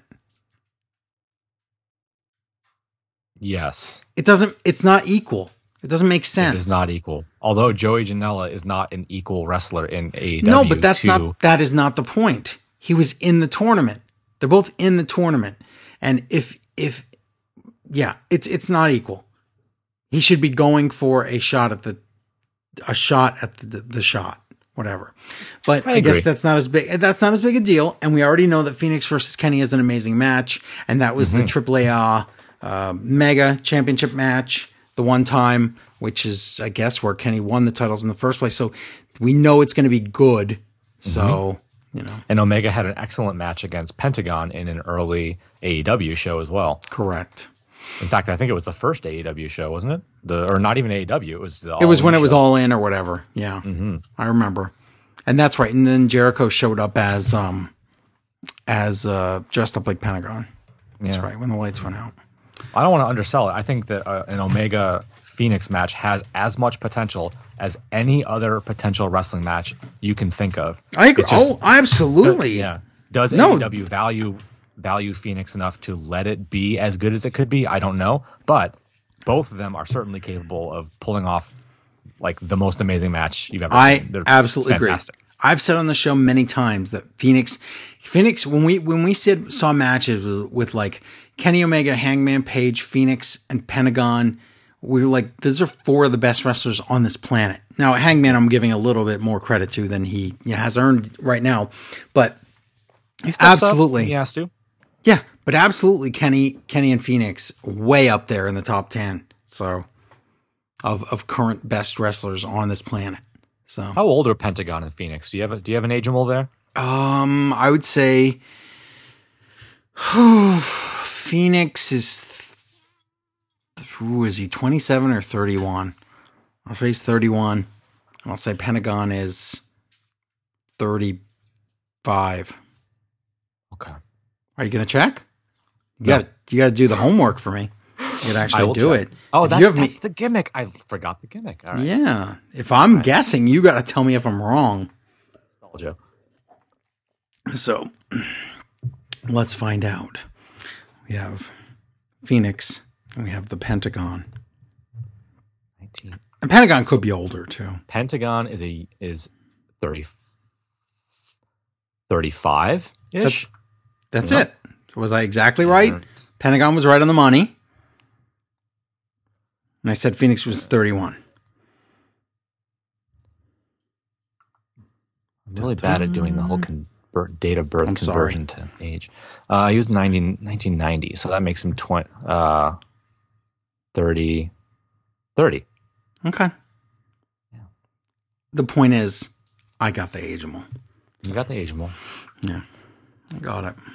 People think it's a gimmick. Even if you got them both wrong, you would still, on average, have the ageable. So I'm not too worried about it. Yeah, but if I got them both wrong, then you might think that it's a rigged thing, like Larry like we knew we were going to do it or whatever. And then you'd be like, oh, but he couldn't do it this time. But I think I did.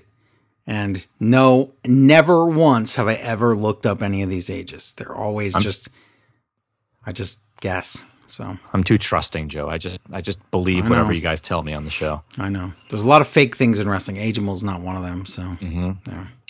Okay. I believed the aces and eights was real until I tried to look it up, and the whole time it was just something you and Larry were trying to pull over on us. Can you believe it? We tricked everybody with that. That was crazy. Ian though writes in and he says, "Hey guys, this is a busy week for wrestling." Oh, he's talking about last week because he wrote in, after we did the show. So, but that's fine. This was a busy week for wrestling. AEW at its center. At one point in the weekend, Kenny Omega was featured on Super shows for AAA and Impact at the same time. He had an excellent match at Triple Mania against Laredo Kid. Somehow managed to simultaneously be in Nashville for Final Resolution. I hope he only uses teleporting powers for good. Did I read this already? I don't recall. Okay. Well, if I did, oh my God, I did read this. Yep. I'm reading an old email. Did I make a "how can there be two Kennys" joke? Yes, you did. I feel stupid now. I swore he got this in late, but no, he got it in right on time. Well, thanks. It was a good email then. It's a good email now. Right. Jeremiah, how about that? Right then says, "Is it just me or does Will Hobbs' sneer look very phony? Sorry to be negative. I hope you're all having a lovely holiday season." I think he's a face that's pretending to be a heel right now. So, he's got to get in that heel groove. He's thinking, grrr. That's how he plays heel. Yeah. Speaking of grrr, Joe, you forgot. No. Speaking of grrr, go ahead. Oh, well, this is quick. Speaking of Rumpy 2, Electric Boogaloo writes in and says, JR's dawning realization that the AEW title should be called the AEW men's title felt to me like he'd never had thought of that before. He doesn't think about those kinds of things. Anyway, what I really wanted to email in, though, and tell you is that Johnny Hungy is the best thing ever. Okay. That's true. He's good. I love it, too. It's very good. Good, the bad, and the Hungy. It's pretty good. Put that T-shirt out now. Joe, sneering.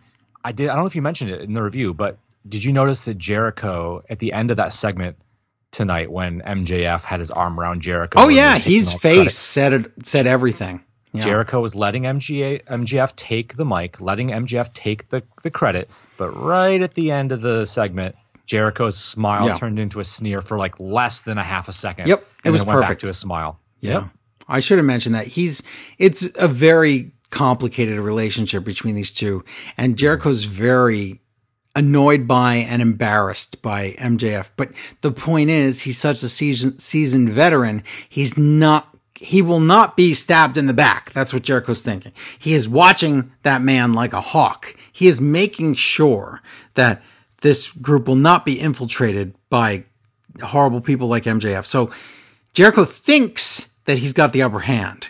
Does he, though? That is the question.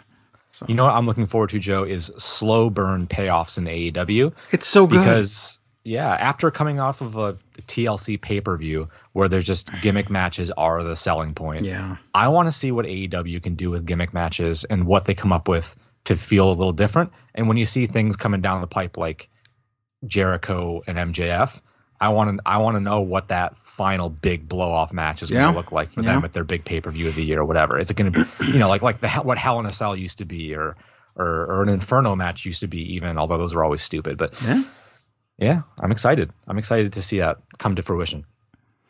That's what I love about AEW. They actually let stuff happen organically. So, should we do SmackDown now? SmackDown? We should do SmackDown now, Joe. Okay, go for it. I'll let you have SmackDown. So. Thanks.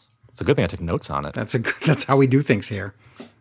Before we start, Joe, I didn't.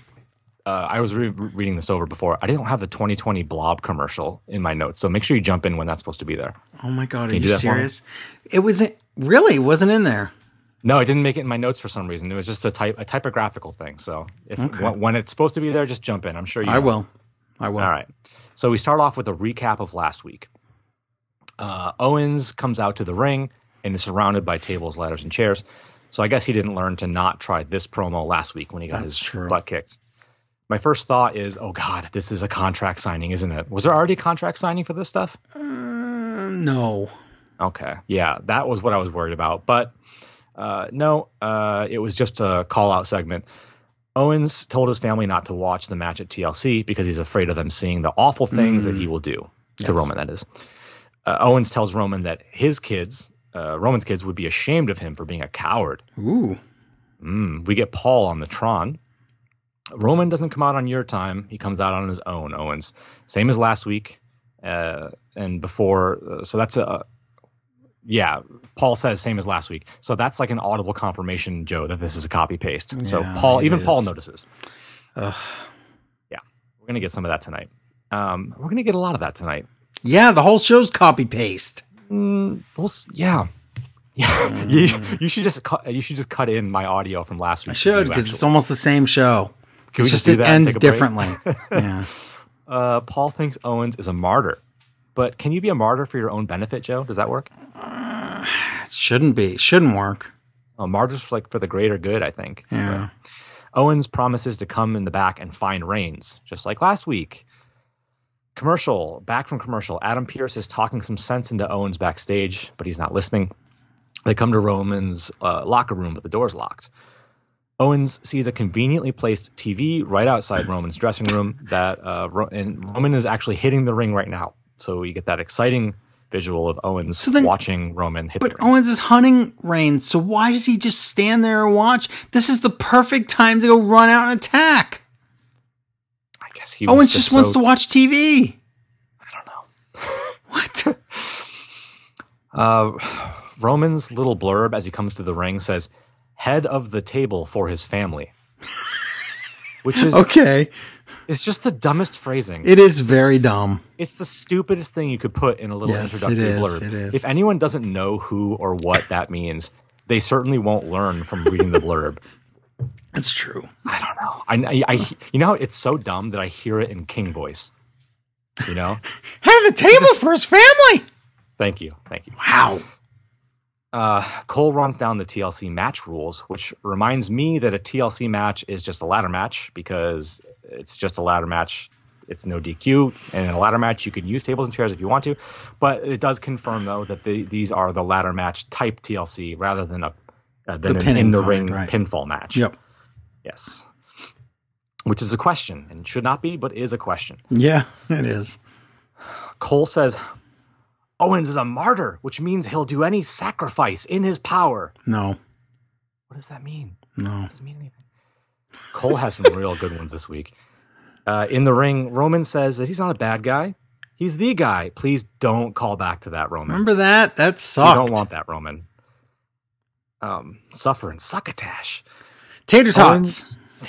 Owens should stay in his lane because they aren't the same level. Roman wants Owens to acknowledge him as the tribal chief and head of Owens' family table. Owens hits the ring. And Jay takes Owens out from behind, and we get some shoddy camera work that totally spoils that Jay's about to make that jump. Yeah, that was bad. I saw that too. Yeah. WWE has some really bad editing this week. TLC especially, there's like one spot in there, I think it was with Almost, and I'm like, no, it was on Raw, where I was like, oh, yeah, we missed the whole spot. Good job. Maybe now's the time for me to ask, are they taping these shows with like a delay, Joe? Because there's no one in the arena. Why aren't they just taping them and then making them right after the fact? Because then you would give it away that it wasn't live because you have to do the call for the people, the Thunderdome fans, because they only do the pre-recorded Thunderdome fans on pre-recorded matches and on NXT. So the Thunderdome fans are live, so they're told to go in there when Raw starts or when SmackDown starts. So that's why. Because otherwise they couldn't use the live bug. That just makes me hate them even more. I know. We'll wait till we get to the main event of the TLC, and we talk about how fake that is when there's no live crowd. Ugh. We are on the same page. I feel like, well, no, we'll talk about it more later. So Roman and Jay beat on Owens, and this whole opening segment was just copy paste from the finish to SmackDown last week. Yeah.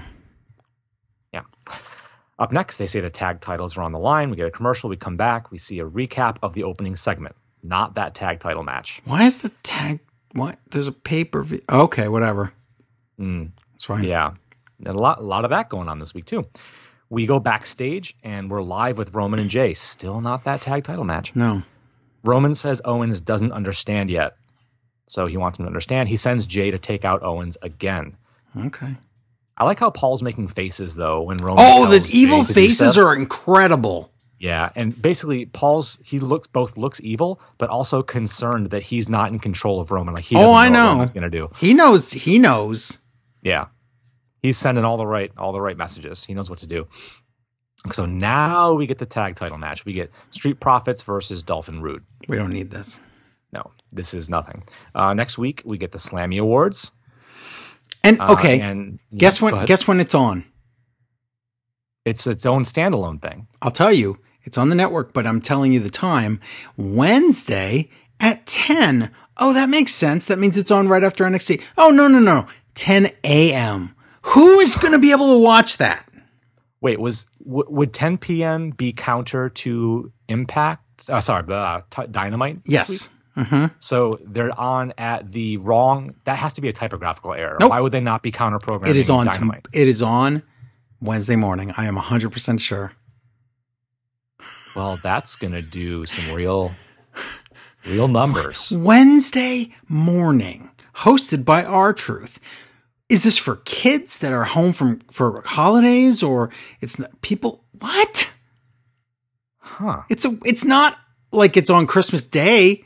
And then you're like, oh, I'm at home. I could watch this. It's on a work day. What? Are there a lot of people watching WWE when they're supposed to be doing their office job? I guess that's what WWE thinks. Times? Is that what's happening? I think they think that. Yeah. I put dark on when I'm supposed to be working, but don't tell anybody. Shh. If my boss is listening, that is not true. No, it's not. Joking. We were just kidding around. We hear from Clark Duke. Joe, who's Clark Duke? Okay, Clark Duke.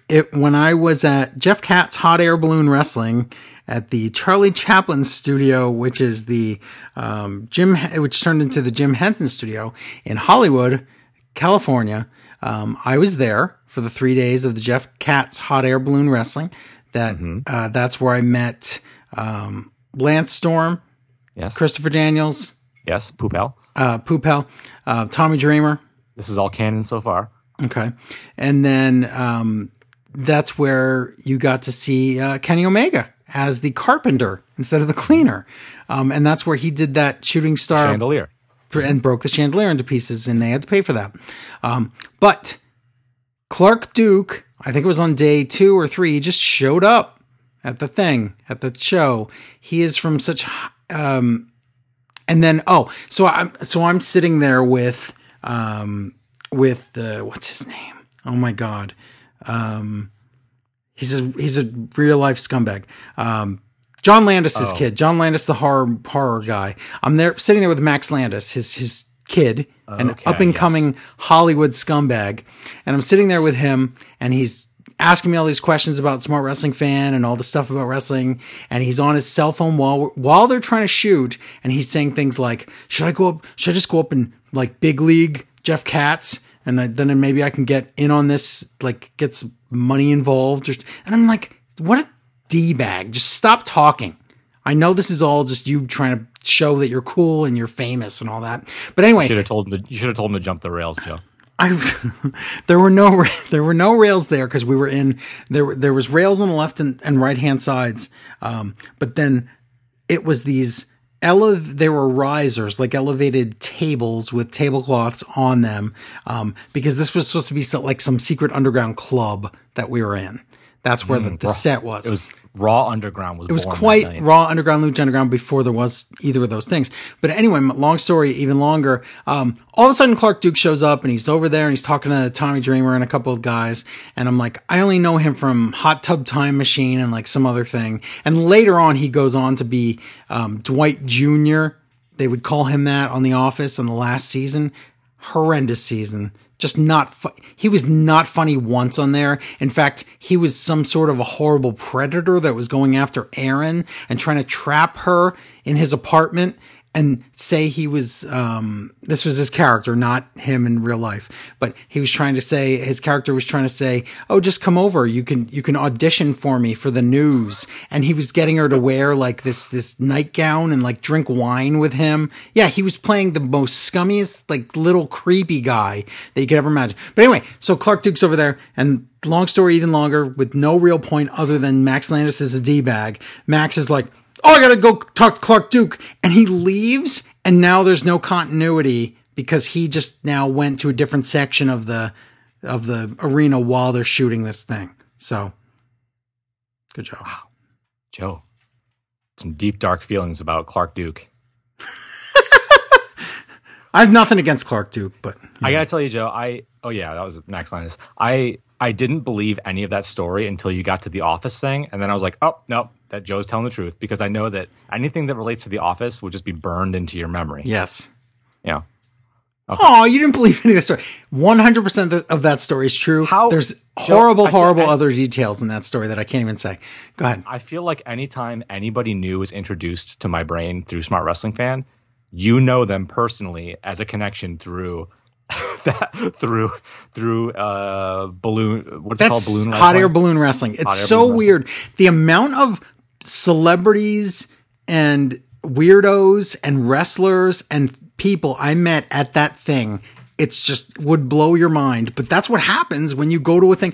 I don't do things like that in Hollywood. I don't hang out with, that's not my thing. My thing is to sit home and do a podcast. My thing is not to go out into the world and, make connections and all that. That is the sociopath way, the only path to success, sociopath. But anyway, I don't do that. So that was really one of the only times I did that. I did that once with that. I did that once with, through, Amy's THQ connections when they were making WWE games. And that's where I got to meet, CM Punk and his then not wife yet, and Paul Heyman and Sheamus and Dolph Ziggler and all that. That's where I got to learn a lot about CM Punk and the truth behind him. And what a guy. That's all I'm going to say. But anyway, yes, I don't usually do those things, but when I do, there are a lot of people there. Let me tell you.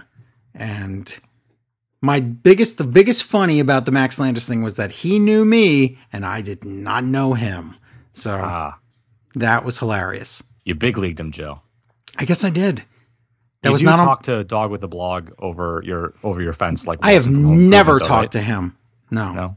Never ever. Nope. I just picture you and I listen to this show way because I don't do this stuff. That's why I don't. Okay. That's not what I do ever. So. When I met these people, it's like, I didn't even know what to say. I'm talking to Tommy Dreamer and he's telling stories about the time that the fifth time that Sandman's heart stopped and we had to take him to the hospital and all the drugs and all these other things that I can't say. And he's telling this whole story. And, I walk down the street to Subway and then I meet up with Tommy there and I'm like, I don't know what to say to these. Like, what do you even say? What am I going to talk about? Nothing I don't know. Say. Yeah. You can't play it cool. You can't tell them you like their stuff. You just can't do it. And he looked at me and I was wearing a shirt that said Future Endeavored with the Back to the Future graphic. It looked like that, like the logo of Back to the Future, but it said Future Endeavored. And he looked at me and he said, "Oh, is that a Johnny Ace thing?" And I was like, "No." I've just seen Alec Baldwin 3 times, but anyone who lives in New York has seen Alec Baldwin. Oh, is that right? Okay. Yeah.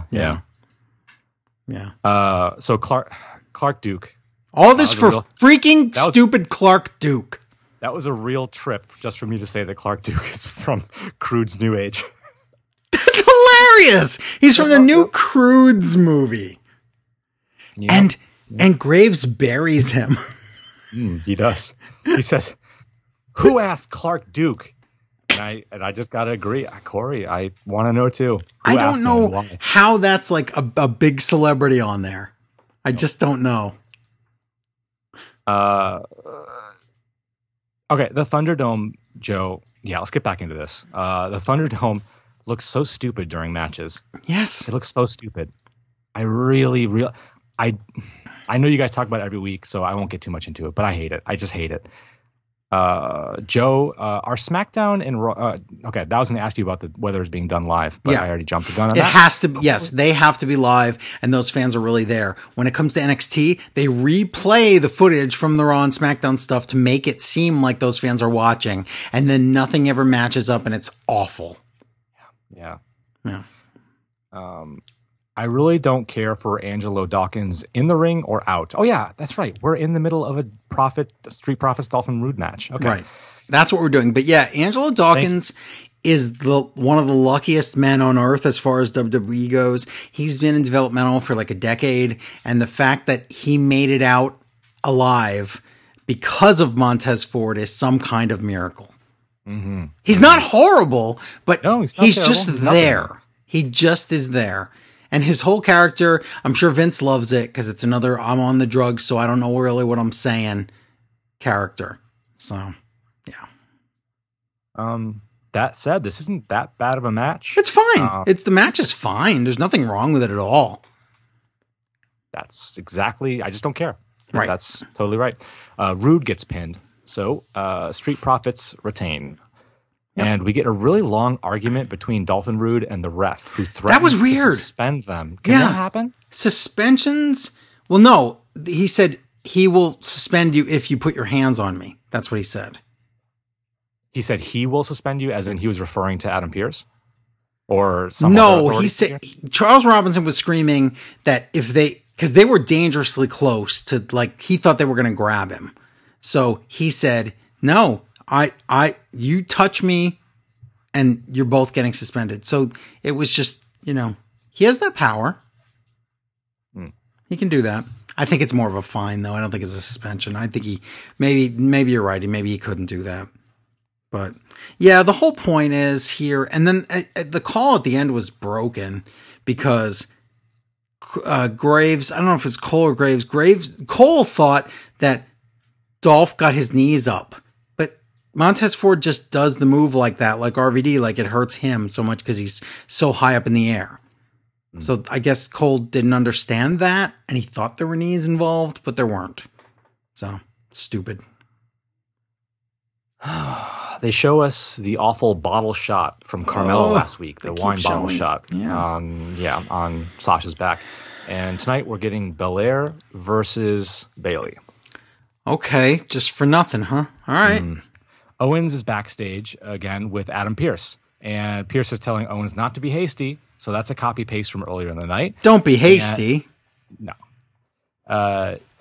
Jey Uso takes Owens out with a chair, and one chair shot's not going to do it, Jay. And Roman's going to be mad at you, man. But because Owens is already back up on his feet like 5 seconds after that chair shot, but Jey books it once he hits him with the chair. Owens is looking really chumpy to me here. So yeah, he's just getting beat up. He's just getting beat up. But that's the story they're telling for the TLC match. So okay, I get it, but yeah, it doesn't look great. Bianca is backstage with the interviewer. Bianca thinks that Bayley thinks people should aspire to literally be her, quote unquote. Wow, identity theft is not a joke. Maybe Bayley's thing is like being replaced by a pod person. Yikes! Who are we to judge? When you say, the sad thing is, when you say pod person now, kids think that means podcast person. Those kids are stupid. Yes. I don't want to be replaced by a podcast person either. No. Bianca says she's going to win. Riot Squad in the ring. And Billie Kay is going to pick another partner. Yay, I kind of like this segment last week. I like this story. I like Billie Kay, but she's crap in the ring, and this seems like a dead end gimmick. As long as her matches are short, which they seem to be consistently, she can be a dead end as a comedy character for me. But I like comedy characters a lot. We get a picture-in-picture where Raya and Liv guess at who will be the opponent, but they just sound like goofs.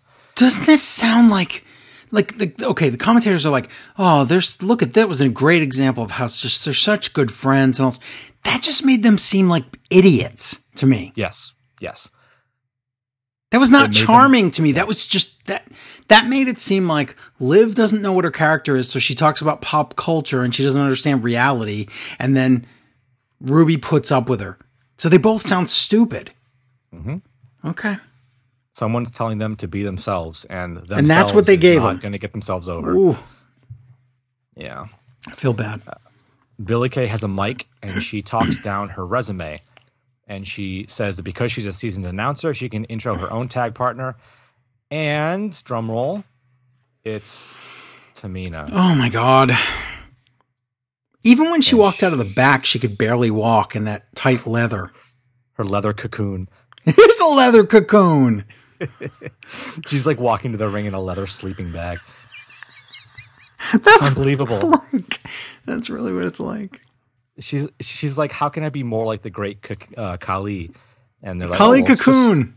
Let's just strap all your joints together in a tight leather vestment or whatever. I ran out of funny words to describe it. But we got that picture though. It's unbelievable. All right, I like the parallel though with last week's match because Cole and Corey spend the whole match speculating on why Tamina might be a good partner, but of course they lose.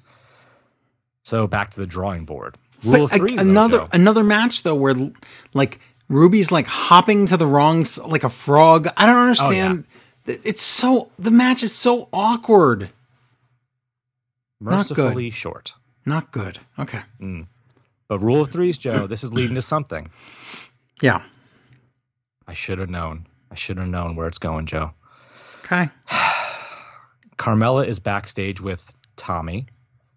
Tonight she's doing a champagne toast. Remember, it's Tommy because later it's not. So stepping on my gimmick, Joe. Tonight she's doing a champagne toast to Sasha Banks. But the bug says next, and commercial. I can't trust that these days, right? No. And I'm sitting here waiting with bated breath. We go to commercial, we come back. Oh, it is next. Wow, once they got it right. Unbelievable. This is the first time in an episode and a half. Tommy is in the ring with the champagne, and we get a recap of last week's title match, which was something. And, they got it right this time, Joe. The champagne has a Dom Perignon label on it. Okay. So good job, Tommy. So he got the note. We get Carmella's shadow striptease again. Good God. Yeah, so that's going to continue happening. That wasn't just for the title match. No. That is icky. We are getting a rematch of Sasha versus Carmella at TLC. So I'm glad I sat through a 10-minute match last week for nothing. Is it going to be a TLC match, Joe? Because Carmella is a expert in ladder matches. You would think, okay, so this is the match where you would think, okay, this would be the ladder match. Let me give people a spoiler on the TLC pay-per-view. I believe that this is the only TLC pay-per-view ever that didn't have a tables match, a ladders match, or a chairs match on it. Isn't that weird? Seems weird to me. Yeah. It had 2 gimmick TLC matches, one at the beginning, one at the end. So they were bookends, but there was nothing in between. It was all regular fries matches. That's it. 1, 2, 3 matches. Yep. Carmella is doing a tasting to find the perfect champagne to celebrate with when she wins at TLC. Let's see. Carmella says that this is the longest Sasha has ever held onto her title. So she's in uncharted waters, Joe. Yeah, uncharted. Mm-hmm. I guess that Waters' charter was revoked. That's true. Carmella says Sasha is so far over her head, Joe. Over her head. I guess she's hanging upside down, or maybe she's Let me tell you something. Out of body experience. This Carmella segment went on, it felt like, for hours. Mm-hmm. It seemed like she got to the point, and then she brings up another point, and then she gets lost and doesn't remember the point, and then she starts. It's just everything she says. It's like, okay, yeah, and I can imagine this is how Corey is at home, just staring at her, going, yeah, okay, yeah, got it. Yeah. She won't shut up. No, this takes forever, and it's not funny. And every time she laughs at herself, I can't stand her. And I really liked her in the Ellsworth ladder climbing, that version of Carmella. I really liked that. That was really fun. This is not fun or good. It's not heat. It's garbage. Mm-hmm.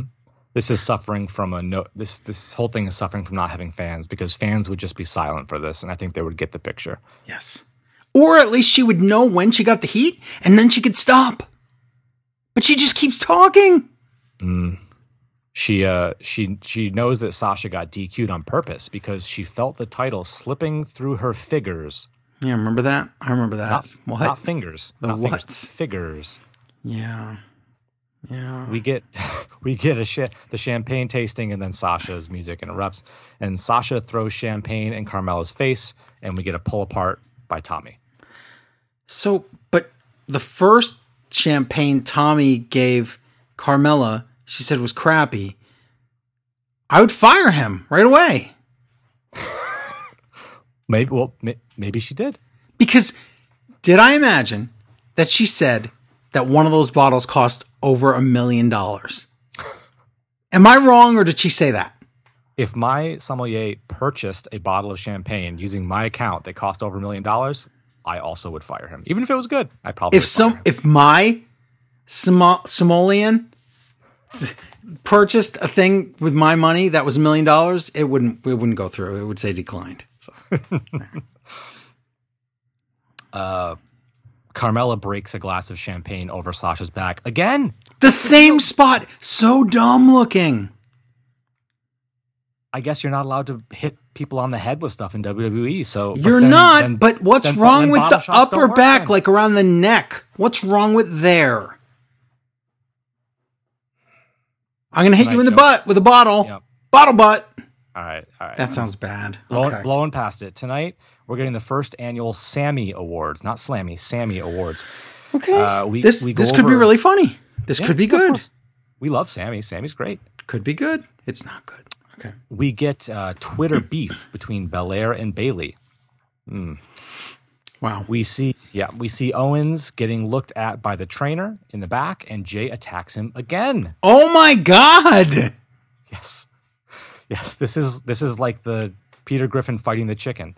It won't end except only one of them's winning. Mm-hmm.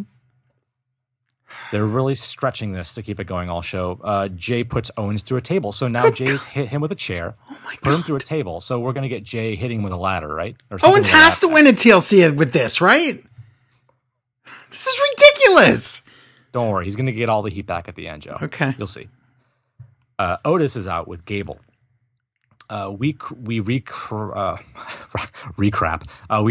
that Gable is a slimy trainer type, but I'm not sure what's in it for Gable to train Otis. They have not gotten. I have no idea.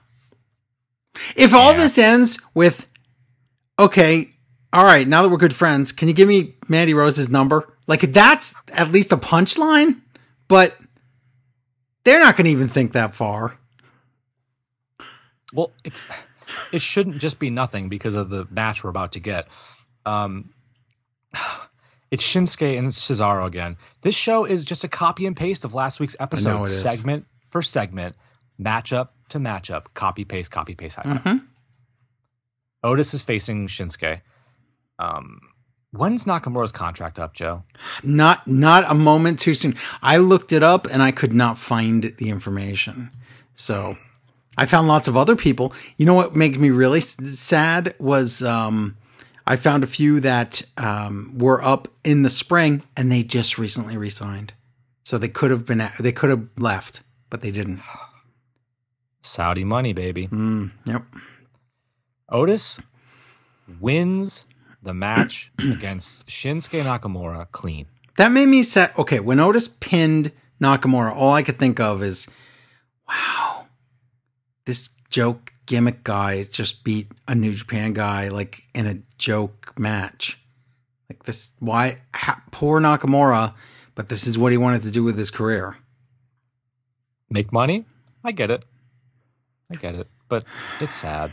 It could have been Cesaro. I don't know why Otis didn't pin Cesaro, but we don't have to dwell on it. It's ridiculous. They have to take turns. I don't know. The commentators barely make anything of the fact that Otis just pinned Shinsuke Nakamura. I know. Because Nakamura means nothing to them. Nothing. So sad. Sammy is backstage in a shiny satin suit. Okay, again, could be really good.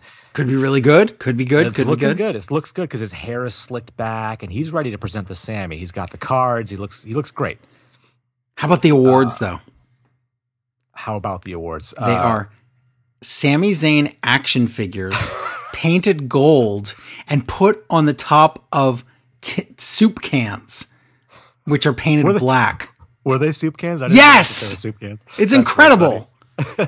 He made these at home. This was awesome. Except the segment's bad, but the setup is hilarious. Sammy leaves, though Biggie is in. So this is still before the award ceremony. Biggie is in acting like Pee Wee Herman, doing funny voices, and he messes with Sammy's cards. But that's just it. He's got all the cards. That means that he could mess this whole thing up. It's going to be hilarious. Mm-hmm. Mm-hmm. Think of the possibilities, Joe. After commercial, Otis and Gabus. Nope. Otis and Gable. Nope. Because guess what? Oh. Now it's time for Happy Holidays from WWE. Okay. Now, if you watched SmackDown or you watched Raw or you watched TLC, if you watched all three, congratulations. You got to see this video 3 times. Okay. Happy Holidays from Drew McIntyre. He's in the ring on Raw. His music is playing. And he's cutting a promo. And all of a sudden, this Tron I don't recognize happens. And you hear Cole's video game voice go, "You've got to be kidding." I'm sorry, Cole doesn't have another voice. You're right. So, you've got to be kidding. Out comes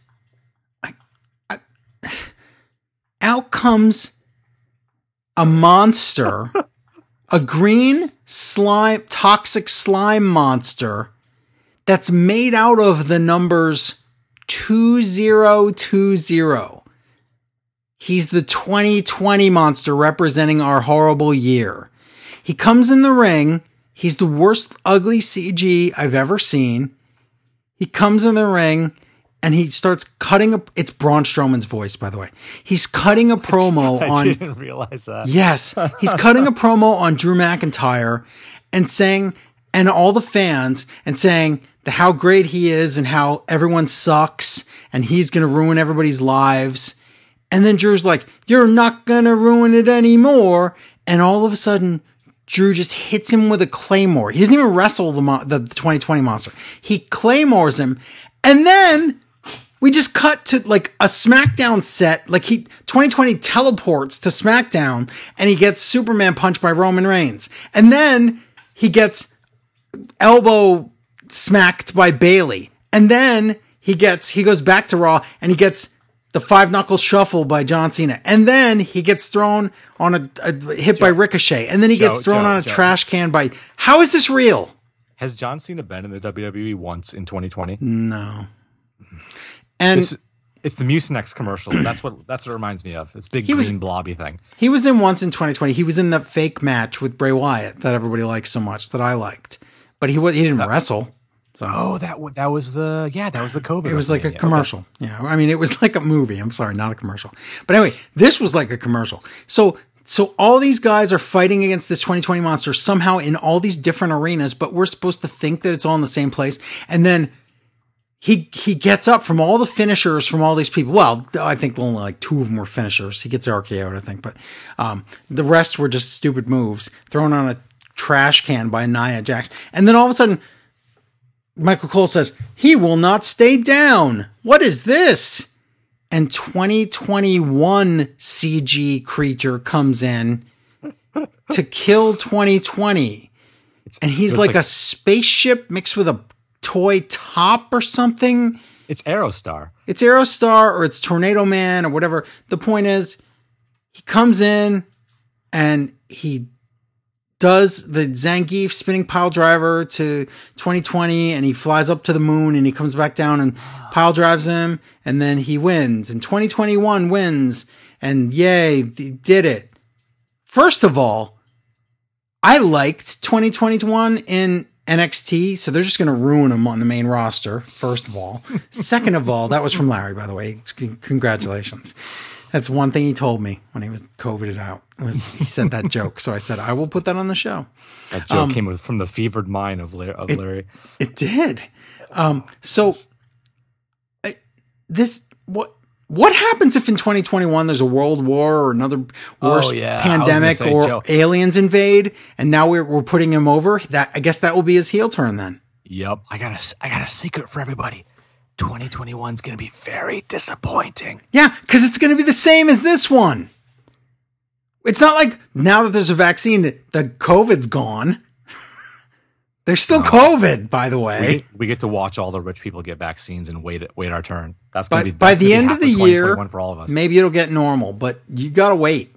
Sit back, relax in your cave, because you hope you got enough food and video games to get you through it. Right. So, don't worry, yes. we got the Thunderdome to keep us company. Oh my God, the Thunderdome's about to expire though, so there was only a few more months left of that.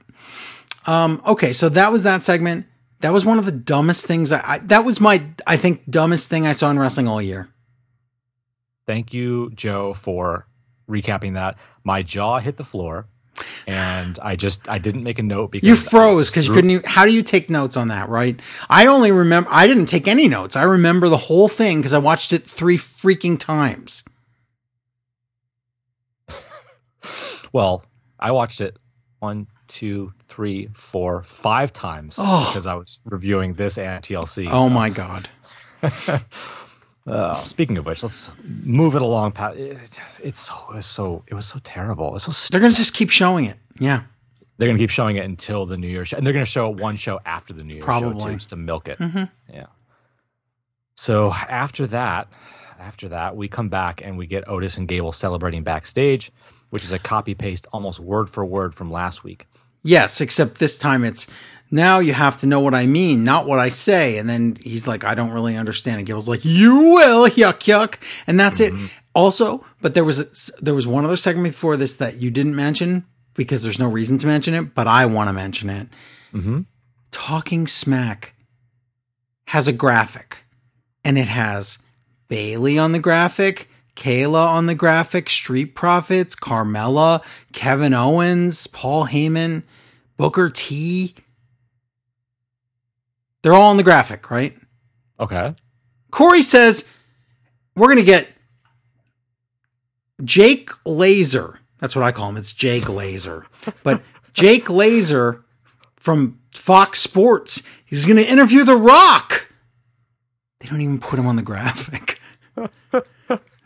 I heard it was because it's an old interview. But the point is, what? What?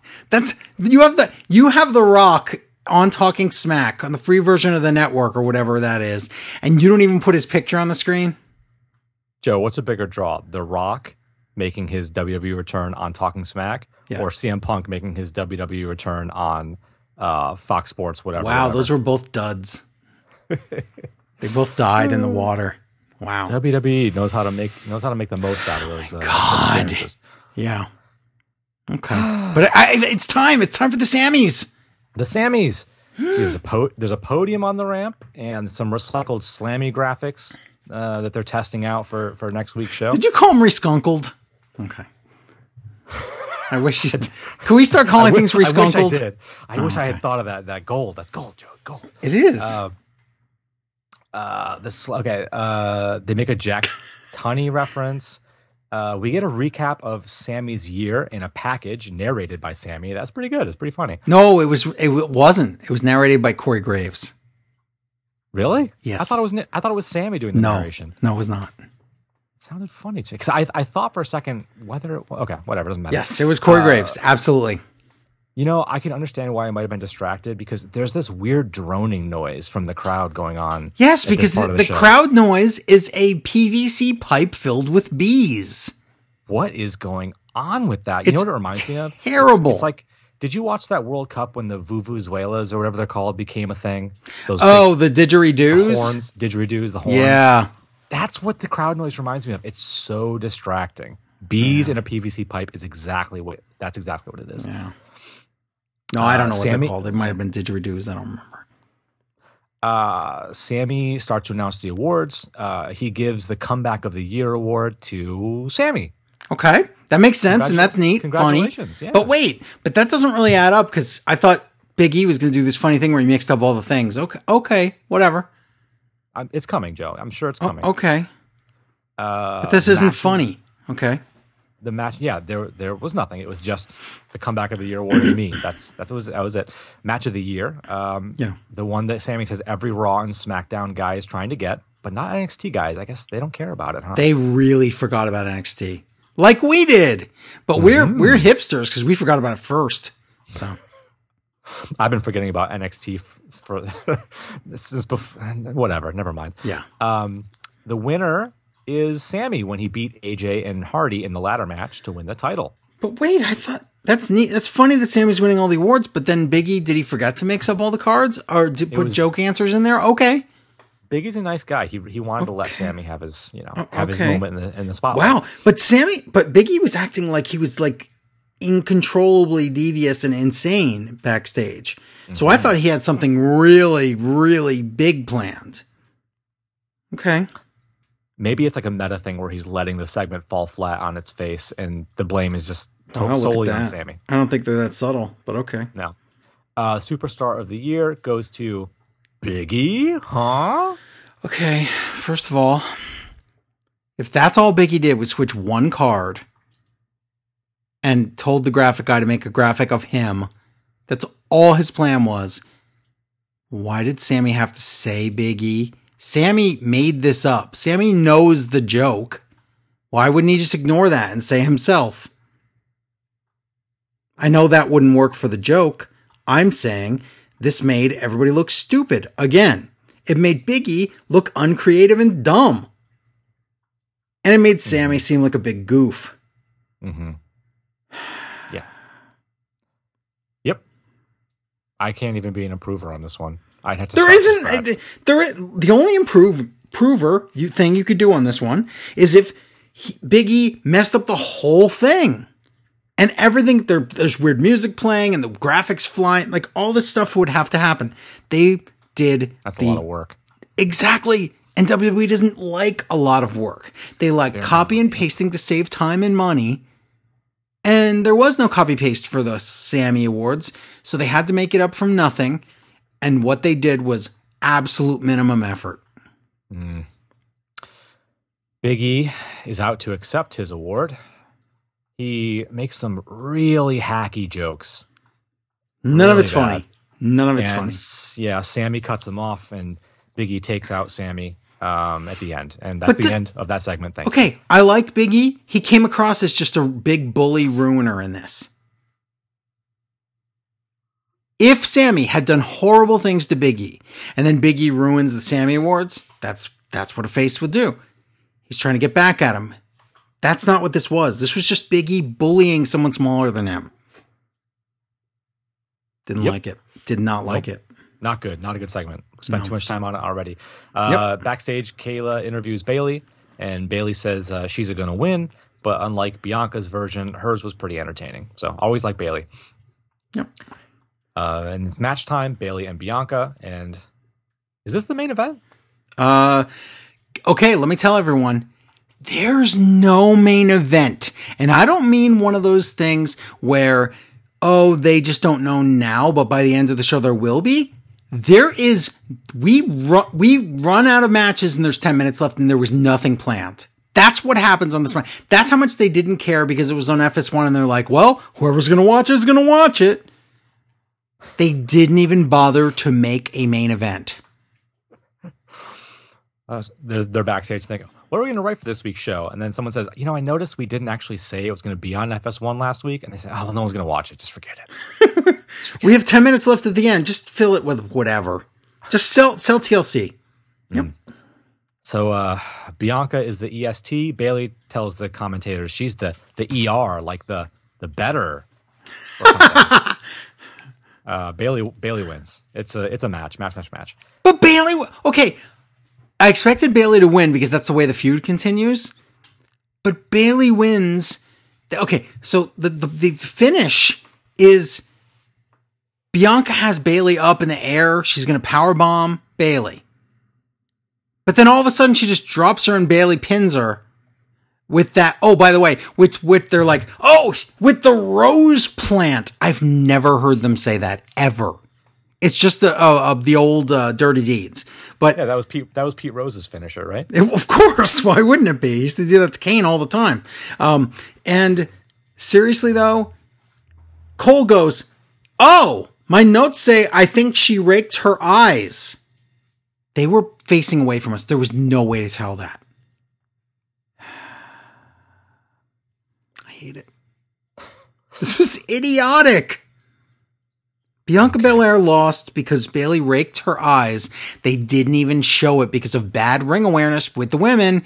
And yeah, I mean, that was Bianca's fault. All of it was Bianca's fault. Mm-hmm. But Cole has the note that Bayley's going to cheat with the eye scratch or whatever. And so he just says it happened, even though we never saw it. All right. Well, now that match is over and there's nothing planned for the rest of the show, we are in uncharted waters again. Yeah. They run down the TLC card, and there's going to be a Firefly Inferno match. Is this where they announced that for the first time, Joe? Or did they announce it on Raw already? They hadn't announced it on Raw. This was the first time we ever heard of it. Okay, and I don't know what that is when I which see made me think, oh, cinematic match, that'll be cool. Mm-hmm. No, that's not what it was. Roman, Jay, and Paul are out to the ring. Okay, all right. So maybe this was a contract sign or something that I didn't know about, and that's the main event. No, it's not anything.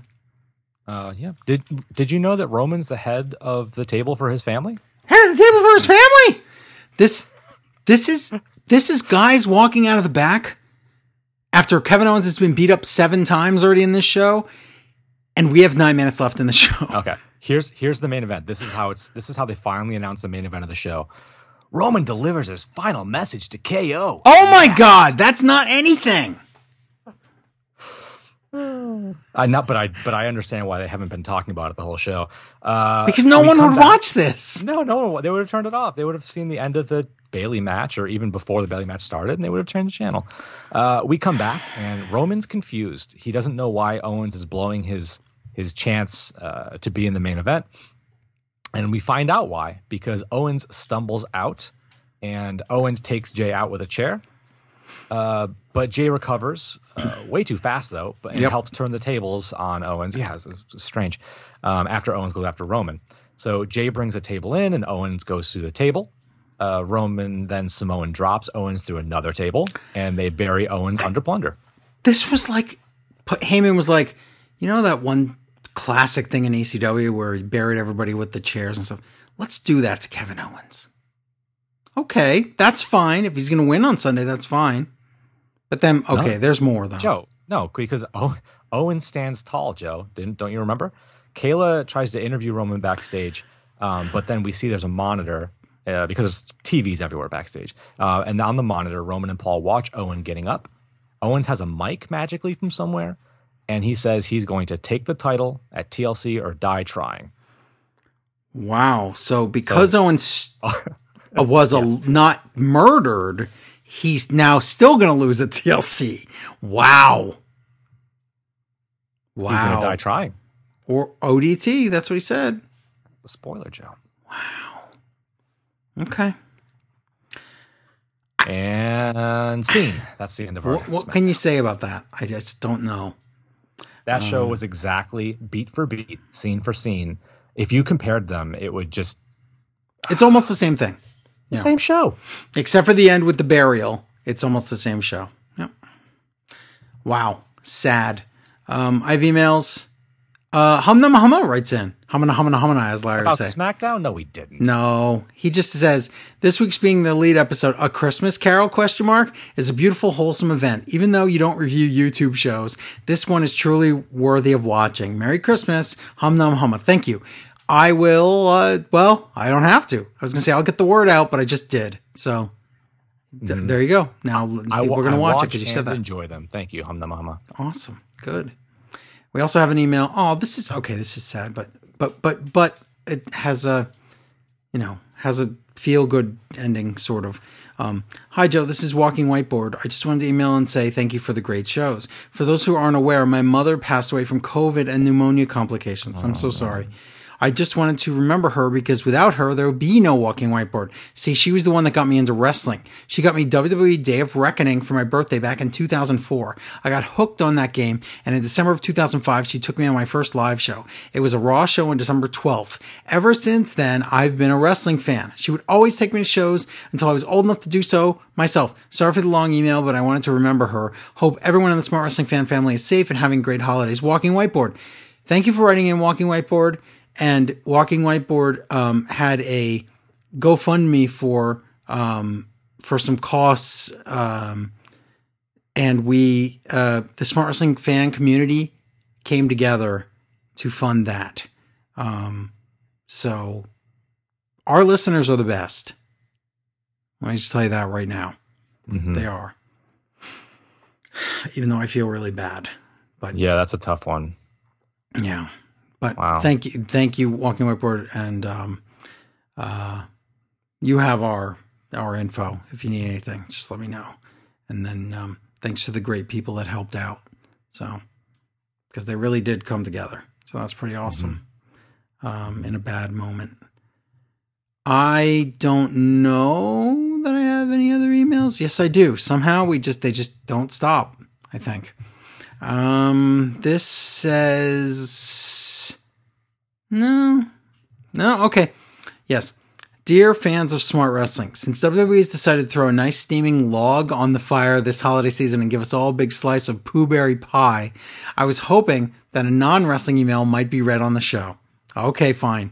It's from Andrew, aka Joe. I was hoping to get your opinion on one Charles Miner, the most horrible person to ever appear on The Office. Specifically, I was wondering what you thought about the way he was quietly written out of the series, presumably terminated when Dunder Mifflin went bankrupt and was purchased by Sabre. Of course, it's Sabre. For how terrible he was, I think he was much more deserving of the D'Angelo Vickers treatment or even the Ed Truck treatment, and was upset. And I was upset when he just left, never really being punished. What say you? Happy Festivus, Merry Christmas, and Happy New Year to one and all, Andrew, a.k.a. P.S. I should have known. Poop ball? Yes. Good. That's a classic. And then he says, P.S. Another P.S. Charles Miner was awesome. Yes, he was awesome. But, oh my God. Yes, his character was just a monster. And he comes in and he wrecks shop, and then he kind of did disappear. It's like once Michael said, nope, you're gone, that was it. We just never saw him again. Oh, wait, no, we did see him again. That's right. We did see him again at the Dunder Mifflin picnic thing where all the branches came together and they were playing volleyball. And when he was still making fun of that, when he said the gym must be nice taking a break from all your from work with all your work or whatever. I forget. What did he say? Taking a break from your break or whatever. But the point is, yeah, he kind of, we have to assume that that's when he got fired, was the buyout. But yeah, and the D'Angelo Vickers thing, I don't know what to say about that. It's that was just too cartoony for me. That's when we got into the Will Ferrell Saturday Night Live nonsense circus that became the last two seasons. And even though I really, really like Robert California, that show, after that, it was done. So, but anyway, there, non-wrestling email. People are going to think that this is part of that gimmick like you do for Larry where you just talk for a few minutes so he can go get a beer. Right. I'm just sitting here in awe and speechless. I have no idea what you're talking about. Oh, that's fine. But yes, Octopus Mask did not go take a poop during this, but that's what that's what most people think. Okay, so TLC, let's just do this. That's what people are waiting to hear. That's right. And please don't talk about the kickoff, please. Let me just delete these notes on the kickoff. Why was there an 8-man tag on the kickoff? Well, and it's referred to later on, but we will refer to it later on. So that's fine. Okay, I'm not stomping on anything here. You don't want to talk about the kickoff, do you? No, I really don't. You seemed like you wanted to, but you were holding back. Anyways, Tom, to start off TLC, I'm just going to breeze past. Tom implies that the WWE title has been hanging since the Ascension ceremony last Monday. Even though we saw on SmackDown that it wasn't. Yeah, that all checks out. Interesting. Okay. What do you call him? Truthy Tom? Liar Tom. Oh, that's right. Not Truthy Tom. Truthy Tom is someone else. Liar Tom is when you say, "Hey Tom, how's the coffee?" and he drinks from an invisible cup and he says, "It's pretty good." That gimmick would be great if every time you told it, it was something else besides the coffee. Like every time it changed. Oh, I see. Got it. I ask him, "How's that donut?" and he takes a bite from an invisible donut and he says, "It's pretty good." Yeah, there you go. And each time the gimmick of how you respond is a little different. I enhanced it. Yeah, there you go. Improvers. All right. I did it. Right. So Drew is out first. So we're getting the title match first. This is first. Yeah. What the? Okay. Yeah, well, that's okay. You know what? When WWE does this sometimes and they throw you a little like curveball, usually it's, there's a reason. And we'll see if there's a reason or maybe there's not. Okay. I don't know. But Drew's out with his giant Claymore sword and he buries it in the LED board ramp. How many times have we seen this sword? I want to say about 6 so far since he's gotten it. But because I didn't write this in my notes, so I'm going to forget to say it. On Raw, Byron's like, "Look at that giant sword!" He's seen it a million times. Okay, that's all. I just had to mention that. Well, is it just me, Joe? Is this edition of the Thunderdome very pyrotechnic-y? Yeah. It seems like they've really upped their pyrotechnics game in this particular arena. What is the Tropicana? It's the Tropicana field. Yeah. Okay. All right. They are leaning heavy on the pyro. Like I said, there's at least 50% more thunder going on. Yeah. Drew kicks his kilt into AJ's face, which is kind of funny. Mm-hmm. We get a spot in the match where Drew tries to, I wrote ventricle suplex. I don't think that's right. Wow. Vertical suplex a ladder onto AJ, who tries to move but does not move in time. Yes. So then the commentators are like, "Oh my God, it hit him," but it barely hit him. Yeah. We get a calf crusher with a leg caught in the ladder, another one with a leg caught in the chair.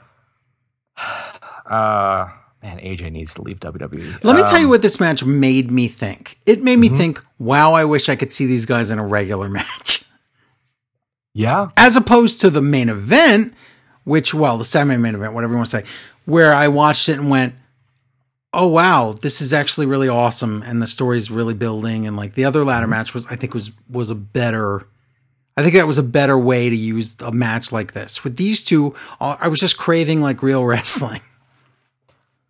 Both of these match had a similar shortcoming that I'll mention, but there's a couple other interesting spots. AJ does a springboard over a table to do a phenomenal forearm, but he gets caught into a belly-to-belly suplex under the ladder. That was pretty cool. Mm-hmm. Drew gorilla presses AJ from the ring to the floor, but it misses a table, and AJ just eats it on the hip that really was sad. hard. Yeah, poor AJ. Miz and Morrison then come out mid-match, and they put Drew through a table, and Joe, the rarest of occurrence, cash-in. A cash-in during a match, a la Seth Rollins cashing in on Roman Reigns versus Brock Lesnar at WrestleMania. So you can restart the match as a triple threat. That's right. Okay. And this one won't have any disqualifications, so why would he lose, right? Really should have thought this through. But I will say, Joe, you call me in because I know nobody else wanted to review Impact. I know how it goes. But then you throw me a bone, and I get to review a cash-in. It's so exciting. It's very exciting. Very exciting. So it's a triple threat. Miz climbs everyone's out, right? Because Drew just went through a table, and like I said, AJ got killed on the floor. Miz climbs the ladder with the most stupidly slow, dumb grin on his face. It was just so bad. And Morrison's not like he should have help, and he should win if he's going to cash in. Yeah, this match should have been over right here. But he can't win because Drew has to put his title on the line in a triple threat match against Brock Lesnar and Keith Lee for some reason at WrestleMania. I don't know what's going on at this point. Omos grabs Miz off the ladder though, and tosses him through a table. Yes. You know what I call this move that Omos does, this toss? This is when C-3PO drops a Jawa corpse onto a bonfire. Wow. You know, like the image I'm talking about, right? Yes. That's what this looks like. Almost just literally. He plops it right down. It's a plop. Yeah. It's the Jawa drop. It's the plop and drop. Morrison hits almost with a hilariously gimmicked chair that explodes with parts everywhere. And almost chases Morrison out of the arena, so they're gone. Yeah. We wind up with AJ and Drew at the top of the ladder, and Miz, now that he's gone through a table, rushes up a ladder faster than anyone. Come on! Well, but Drew wins the scramble and retains. Oh my god. So, as far as TLC matches go, I mean, we got a cash in. That was a little exciting. But now the briefcase is gone, or is it question mark? I don't want that to be a thing that you can do that. I do. We'll get to that. I do, but okay. We'll talk about the pros and cons. Yes. We'll have a whole debate about it later. Backstage, we get Paul with an interviewer lady, and he ogles her and says, "Aesthetics over competency, I see." Wow. This is a big deal. This happens twice tonight where they're saying WWE doesn't hire for skill. They hire for visuals. He's not wrong. So, no, of course not. But wow. Yeah. This is the quiet part loud. But yes, why? Exactly. Why would you want this kind of heat? I wouldn't want this kind of heat. That's gross. Gross. Paul loves Nashville cars, but he loves it for the crashes. Yep. And tonight, someone's going to get hurt bad. Yeah. Roman wins, and that's a spoiler. Mm-hmm. Okay. We already knew that one. You didn't have to spoil that one. No. This one, you could have said, "Oh, I don't know who's going to win," and we all. Well, we would have winked. The way that Owens has been built up as a big loser that keeps coming back. Like I said, if Goldberg had come out, you could even maybe expect the titles. That's what they did with Goldberg coming out with Brock against Eddie Guerrero. That's exactly how that went down. So that's a long piece of history there. So next up, we get Carmella and her Strip-O-Vision behind the curtain. I know. I hate saying that, but that's what it is. It is. Well, of course it is. Okay, I want someone to back me up on that. I don't want someone to think that I'm like a chauvinist or something. No. You're just calling it like you sees it. That's what it is. Sasha has a remixed song. Is that new, or have I just not noticed it yet? You haven't noticed it. Ever since she left and then came back as the blue-haired Sasha. She had the Snoop Dogg version. Yeah, it's the same one. All right. And oh no. Apparently, so Carmella fired Tommy after he spent all that money on that wine and hired his twin brother, Reginald. So later they do explain. His name is Reginald Thomas. Okay. You know what happened here, Joe? What? Someone backstage didn't get the joke about the yuppie millennial sommelier, and they thought, oh, well, sommelier should be like an old British guy, like a stuffy butler. Probably. And they changed the gimmick. But Reginald doesn't work for this character for me. I don't know. If you think of him as Reginald the koala, no one knows what I'm talking about. But nope. Somebody does. Then it works. No, nobody does. Okay, fine. I will, making a note, look up Reginald the koala. Reginald, now he used to be nothing. Now he's a koala and he's cute as a button. That's it. Cute as a button. I don't have to look it up anymore. Thank you, Joe. You don't. This is a very musical episode today. It is. Reginald almost drops Carmella on her head, catching her as she's thrown out of the ring. Match. Sasha wins with the bank statement after a very audible go-home order from the ref. Okay. So that was good. If you took a drink every time Carmella said, "I'm Carmella," or adjusted any piece of her outfit, you would be dead in the first minute. I think the same thing happens later on with Retribution's masks. Yeah. Well, not later always. Not later on this show because they're not on the paper. No way. They're on main event also. Yes. So. Backstage and it's Asuka and Billie Kay. Awesome. Two of my favorites. Billie Kay wants to be Asuka's tag partner for tonight, and they go over her resume. She's a former tag champion, so that's perfect. Mm-hmm. But oh no, the position's already been filled, Joe. So sad. I see. Poor Billie Kay. Poor Billy Kay. Hurt Business versus New Day is up next. We see Cedric on Instagram earlier. He doesn't say anything, but WWE gives away some free advertisement to Instagram. I don't know why they do that. Yeah.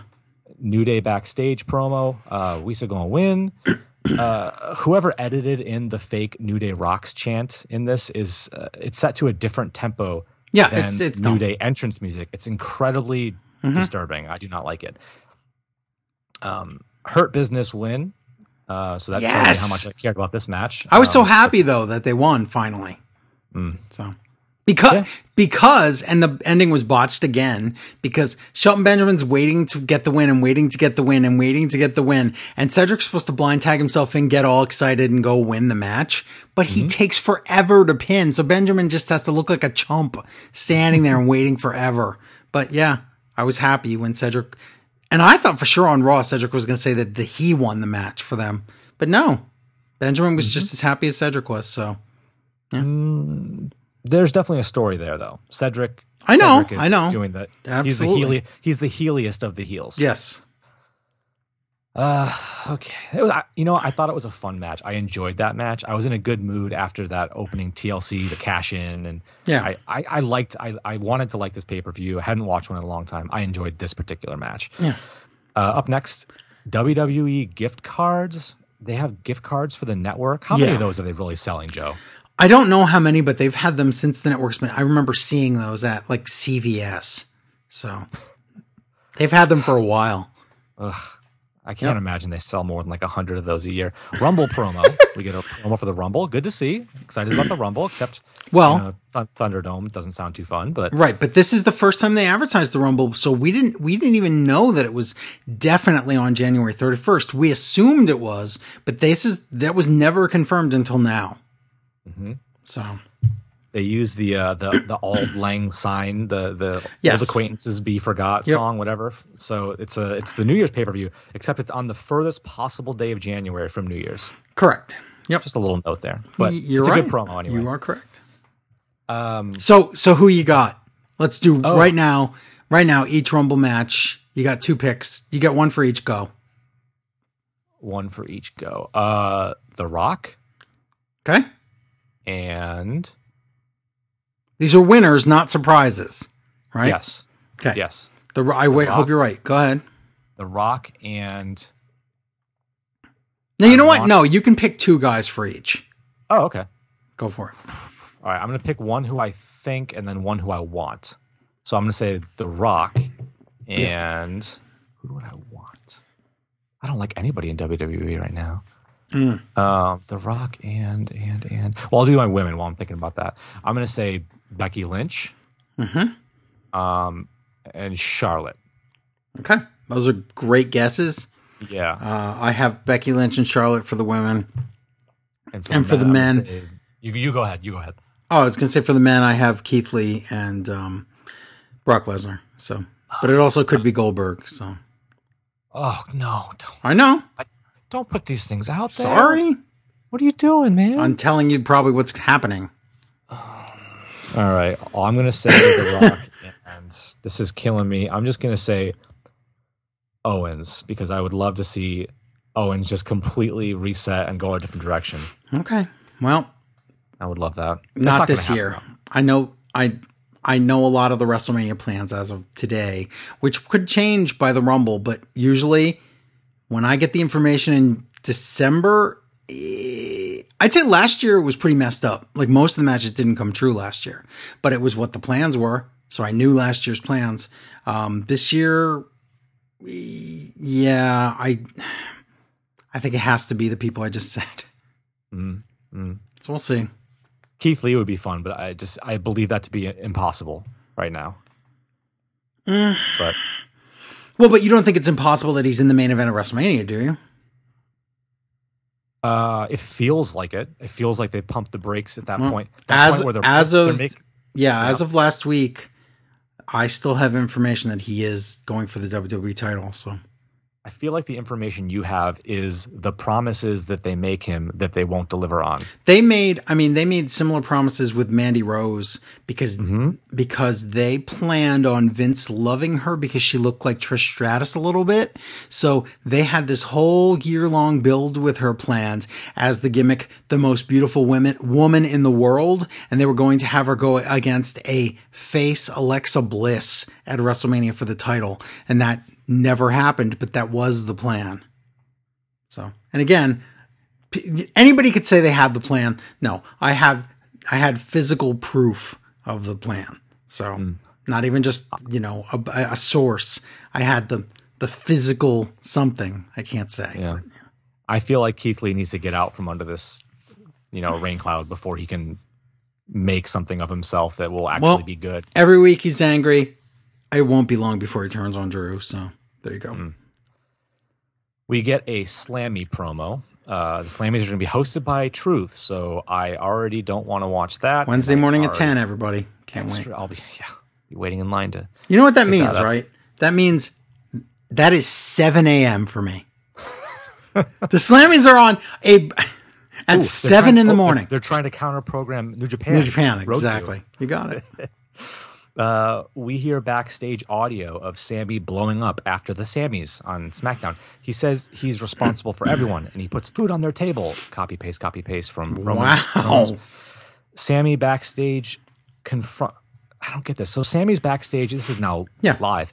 He confronts the interviewee lady and wants to know where she got that audio. I don't know why he cares because that audio wasn't that bad. It doesn't make him even look like a jerk, really. But Sammy's entertaining in this, I guess, but I just don't understand what they're writing. What is going on here? I don't know.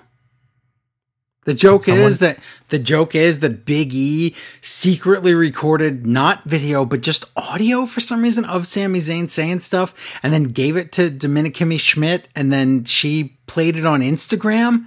That's a story now? Is this a joke? They just wanted to put an Instagram bug up on the screen. That's what this was. I guess. What is wrong with these people? Women's tag match is up next. Lana has an MCL injury and elbow injury. And who's the Asuka's partner going to be? Oh boy, I wonder if it was exactly who I said last week. Could it be? It's exactly who you said last week. It's Charlotte. Yeah, I know we hate on the stories as they happen here, but Shayna Baszler, Asuka, and Charlotte, and a lot of other women in this roster, I think really are really great talents. It's just a shame, how we see them. They're better than most of the talents in AEW, for my money. I think WWE has a stronger main event scene for the women. That's fair. That's fair to say. Yeah. But all that is to say that if I was Shayna Baszler, I think I would be, if anyone is primed to get out of Dodge. Yep. She shined in NXT and she failed here on Raw. Sorry. Yep. I forgot. Charlotte's gone so long, you forget, and then you see her in these matches. She's a giant. She is so tall. She is. Huge. I do say she's Big Bird. So yes, absolutely. Rick is. She really does look like that with her outfit this time around. Rick is in the back. Ric Flair watching.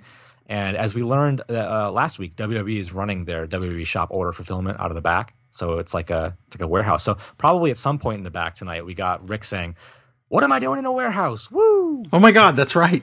Look at that. Wow. When was the last time we heard that? Deep cut. Wow. There's a weird missed tag in this match. Yep.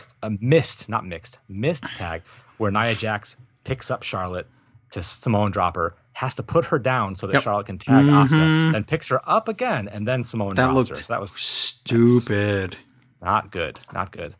Charlotte ends up pinning Shayna, and Rick is in the back watching, and he looks a little happy, and his mouth is agape, but really he just kind of looks like a corpse in the back. My God. He's a zombie, so he's a zombie. Yeah. And then we get the 2020 Blob commercial again. Oh my God! Make this go away. No, will not. All right. Will not. So we get it in full, exactly as it appeared last night. It's not even like an alternate version. Same thing. Big E and Truth are in the back, and Sammy comes in, and he Sammy thinks that Big E leaked that audio from earlier. Again, well, who cares? I think he did. Sammy thinks Big E is a joke who's just treading water. Big E doesn't much care for that talk. Big E apparently pinned Sammy in the kickoff, which I wouldn't have known about. Correct. In an 8-man tag, because that's what you do with the guy you want to push his singles career, Big E, who almost never has a match on TV. And also Daniel Bryan was in that match. This is so sad. That's so sad. Let me tell you that I don't know if they're going to do it, but my sheet had Roman Reigns versus Daniel Bryan for the title at Royal Rumble. So if Daniel Bryan's on the kickoff here and then he gets, that is a wow. Well, it's about as sensible of a match as the Owens-Reigns matchup in that context, because no one believes Owens is going to win here. No one believes Bryan's going to win. My God. Yeah, but anyway, that Big E Sammy match is on Christmas Day SmackDown, which is going to get a terrible rating because it's on Christmas Day. And also expect Big E to win the title, of course. You know what? Rock isn't coming back at for the Rumble match, because the whole thing coming out of Rumble is going to be who could possibly face Reigns on SmackDown. And if Rock just won the Royal Rumble, then that will already be answered. So I think I'm wrong about that. Yeah, unfortunately, the answer is Goldberg. So I'm very sad. So God. I'm so sorry. Did he win last year's Rumble? No. 2 years ago? No. Drew won the Rumble. Did Goldberg win it? Goldberg won a Rumble. I don't know. But last year it was Drew had to go through all these hoops, beat Brock Lesnar and a bunch of guys to win the Rumble, and then Goldberg just walked up to Roman Reigns and said, "I want a title shot," if you remember. Oh, yeah. And then Roman didn't want to wrestle at WrestleMania because of COVID, so it became Goldberg and Braun won, if you remember the title there. Oh, that sounds bad. It's all bad, and we're going to get a repeat, but we're finally going to get that stupid match that Goldberg wants so bad against Roman Reigns. Oh, my God. Okay. Spear versus spear. That's what they wanted. They couldn't wait to say that. Yeah. You know, they're going to say it a lot, too, I'm sure. Oh, they started to before Reigns noped out, so... Yeah. Owens versus Reigns is up next. Joe, it's a shame that there wasn't a TLC tag match tonight, because the graphic package they're using is like a spiraling storm of tables, ladders, and chairs. Right. So it looks like it was made for a TLC tornado. Like tornado, you mean? Match. Except they don't do tornado matches in WWE. They have no rules, and they make you tag in and out. And my question is always, what would happen if I didn't listen? What are you going to do about it, ref? Can't disqualify me. Full of good boys and girls who follow all the rules. Guess so. Roman's out with Paul. Owens blindsides Roman to start the match, but Jay makes the save early, and then Owens chairlegs Jay to take him out. Match. Owens hits a fisherman buster through a chair, and it's not like that glancing blow where it hit the seat part of the chair. Yeah. It's one of those ones that really crushes a chair. That was God. I really liked this match because there were moments in here where I believed Owens could win, and I thought there's no way. But I thought during this match, I was like, wow, I really, really enjoy this match. I really liked it. You know why? This match to me is a Mick Foley, he just won't die. It was good. And those are always great when you have a character that you care about, and we all care about Kevin Owens. Yeah. Deep down inside, even when he's doing crap like he's been doing the last couple of weeks, you just want the best for him, because we've all seen him come up through the worst of the worst, the most difficult path, yada yada yada, and he just doesn't die. And yeah, it's fun. I really got suckered in by this match. I never thought Owens could win. There was maybe 1 second when he had his hand on the title. I thought there were like 3 spots where I thought maybe. Yeah. Like, and again, just the fact how much Owens got buried on SmackDown, I really thought it's not impossible, but you know. He was standing tall at the end, Joe. Standing tall at the end. I know. Jay gets back into the match again, and Owens overcomes, and Jay eats the announce table. Roman powerbombs Owens onto a ladder, and Michael Cole, Roman powerbombs Owens onto a ladder, and Cole says, Spinebuster through the table. He did say Spinebuster. It surely was not a Spinebuster. What the hell was that? And then he called it wrong again during the replay.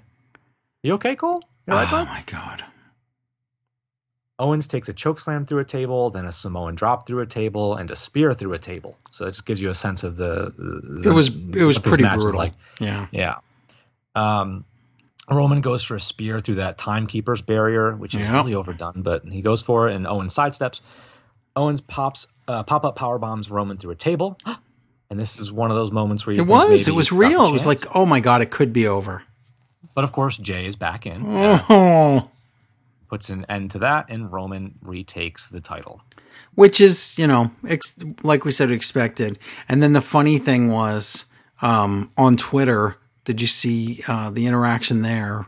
Fans asked Owens, like, what happened in the match, and Owens said, well, nobody came out and helped me because I made bad choices with all my relationships in the past, so I have nobody to blame but myself. And then somebody tweeted him and said, why didn't Sammy come help you? And he said, I don't let Sammy anywhere near me until he gets a haircut. So I thought that was funny. That's funny. No, I did not see that. That's good. Yeah. Wow. Okay. So that was that match. Yeah. We get a Stone Cold podcast segment where he's gaslighting Drew into blaming his initial failures in WWE on himself on a live camera. Wow. Think about that when you have all the talent and all the tools, as they say, and then the company doesn't want to give you a push, but then they blame the guy. And Stone Cold is being that foil who's leading Drew down a path to blaming himself, because is Drew going to get in an argument with Stone Cold on a show that's being produced for the network? Did you know that the Claymore is the new flying knee strike? Did you know one time I had the pellet grill cooking, can't compute my dog. Oh, my wife is here. My head. Oh, that's it. This is a whole podcast. I thought that was about to turn into JR getting. It almost did. Oh, my barbecue knife. Oh my God. Oh, my exploding. Okay. That's it. This Friday, it's official. Big E versus Sammy for the IC title. All right. Happy holidays. It's on Christmas Day. We get the Inferno match up next. And we get a Firefly Carol, which is another Twas the Night Before Christmas. That's right. So there were 3 of those, because Raw's going to have one too. Yeah. That's right. Copy, paste. Copy, paste 3 times? Yeah, 3 times. Oh my God. Wow. Yep. They give a real deep dive recap of the Sister Abigail. That was good. I did like that. Mm-hmm. Notice how they did not talk about the Firefly Funhouse match. No. I suppose that would take away from the Inferno match to point out that there had already been a Firefly themed match, a Hell in a Cell. Then there was a WrestleMania match with like the bugs and worms projected on the ring too, right? That was horrible. Yep. That was all Bray versus Randy. Like there's been way too many matches between these two. But admittedly, this one is different. The bell rings and we get an introductions. Joe, over 8 minutes for intros and entrances here. Yeah. Mm-hmm. And Orton's all dressed in the second time to start the match. So we get double ring bell for this. Right, which makes no sense. And also Orton, sometimes they do that, but Orton is dressed in like full, like I'm going to get set on fire outfit. Mm-hmm. Interesting. Well, you got to, you're not going to set his bare skin on fire. So but that's the point. They got to do that. They had to do it so we'd believe that he could lose. So it's fun to see the things that WWE does think of, and then the things that they don't think of. They always plug the holes that don't need plugging. So yeah. Well, this hole kind of did need plugging, but the ring doesn't have the gas piping along the apron like they have done for past Inferno matches. Right. So it's not like what was that Kane versus MVP or whatever. It's not like that. No. But it's also not a cinematic match. Well, okay.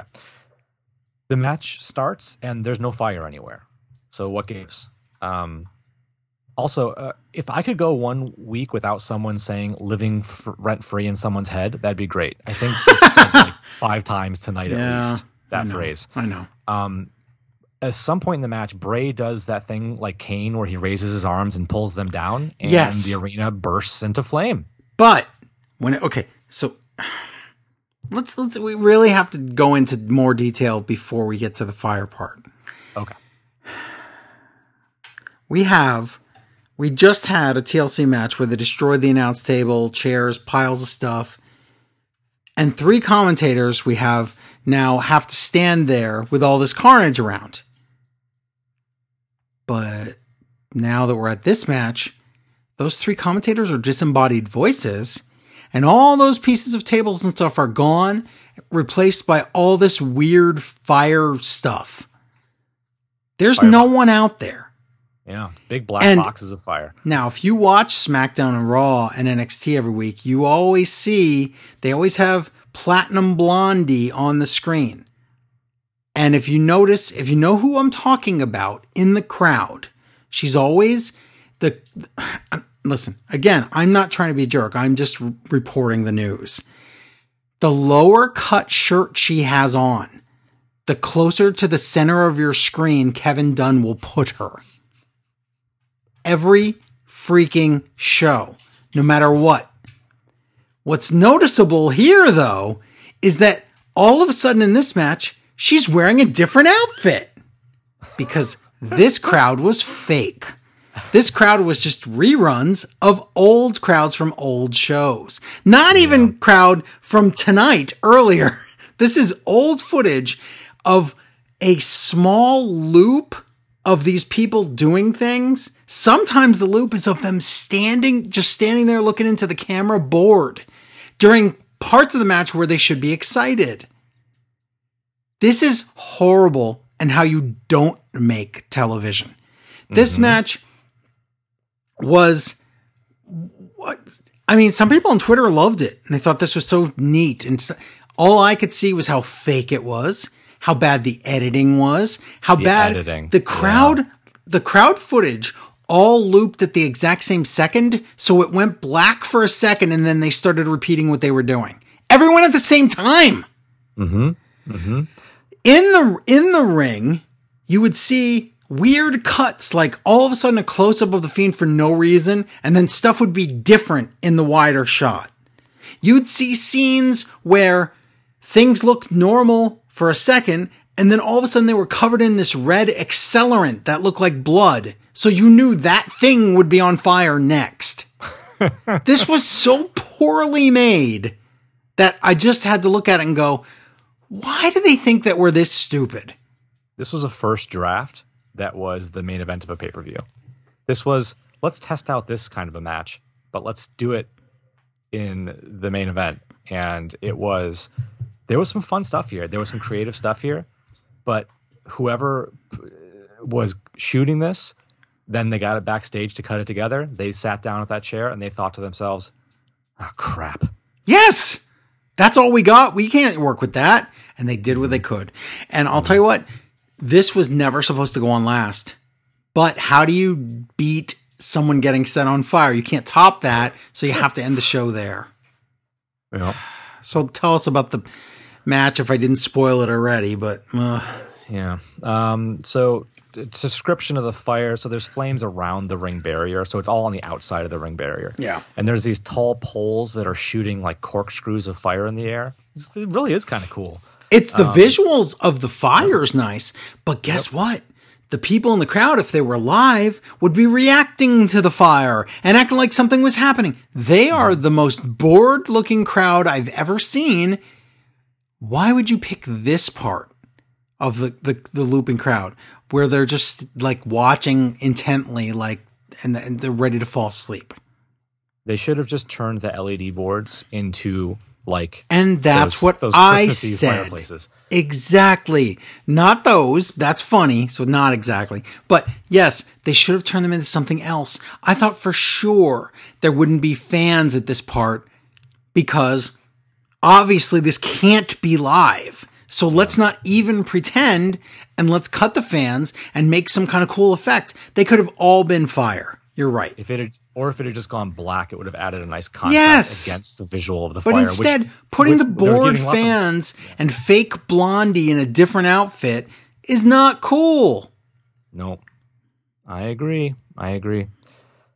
If you remember in old Inferno matches, when they would like hit a suplex or whatever, and it would hit the ring, it would make the plumes go up in the air. Yeah. Mm-hmm. So they're faking that in this arena where someone's got a button somewhere. Every time there's a big move, they press the button and flames shoot even higher. And the fans don't react. Nope. Think about that. There's explosions happening. The fans are bored because it's fake. Bray gets a leather belt and lights it on fire. Like Joe said, though, you could see it's covered in that red accelerant. And he goes to whip Orton with the flaming belt, which is cool. That's something new in an Inferno match to have flaming weapons. I like that. And at one point we get a flame surge, like I just described, while Bray's face is scarily close to the flames. Yeah, that looked like that was not intentional, but maybe it was. I don't know. Bray tries to murder Randy with a pickaxe. So that's because the pickaxe that'll set somebody on fire. Yeah, well, yeah, but once you've got them murdered, you can then you can. Oh, got it. They never said you couldn't kill him first, right? No. There's no rules, no DQ. This is why there should be a chainsaw in every hardcore match. This is worse than eye for an eye match because in that match they knew you had to poke a guy's eye out and they weren't okay with it. This match is basically murder. I don't understand why the commentators are okay with this. The commentary area was replaced with flame boxes, like you said, and Bray gets out a gasoline can and a Sister Abigail rocking chair, and he douses the chair in gasoline and creates a trail of gas away from the chair. He throws Randy into the chair, and we get a nice shot of Bray's face as he lights a Zippo lighter and sets the trail towards the chair on fire. And this is where you can really tell it's a cinematic match. This is the first really bad editing of the match. And right as the chair, they cut away from it and it's just a chair. They cut back to it and it's covered in that red goo. But because it's red goo and it's the Fiend, it looks like blood. It looks like stupid. And seriously, who put this together? What idiot thought this was good? And they're so good at putting together video packages. It's shocking but they can't that's figure the out thing. How to time these this matches. Is not the same. This is not a regular match, nor is it a cinematic match. It's somewhere in between, and it didn't work for me at all.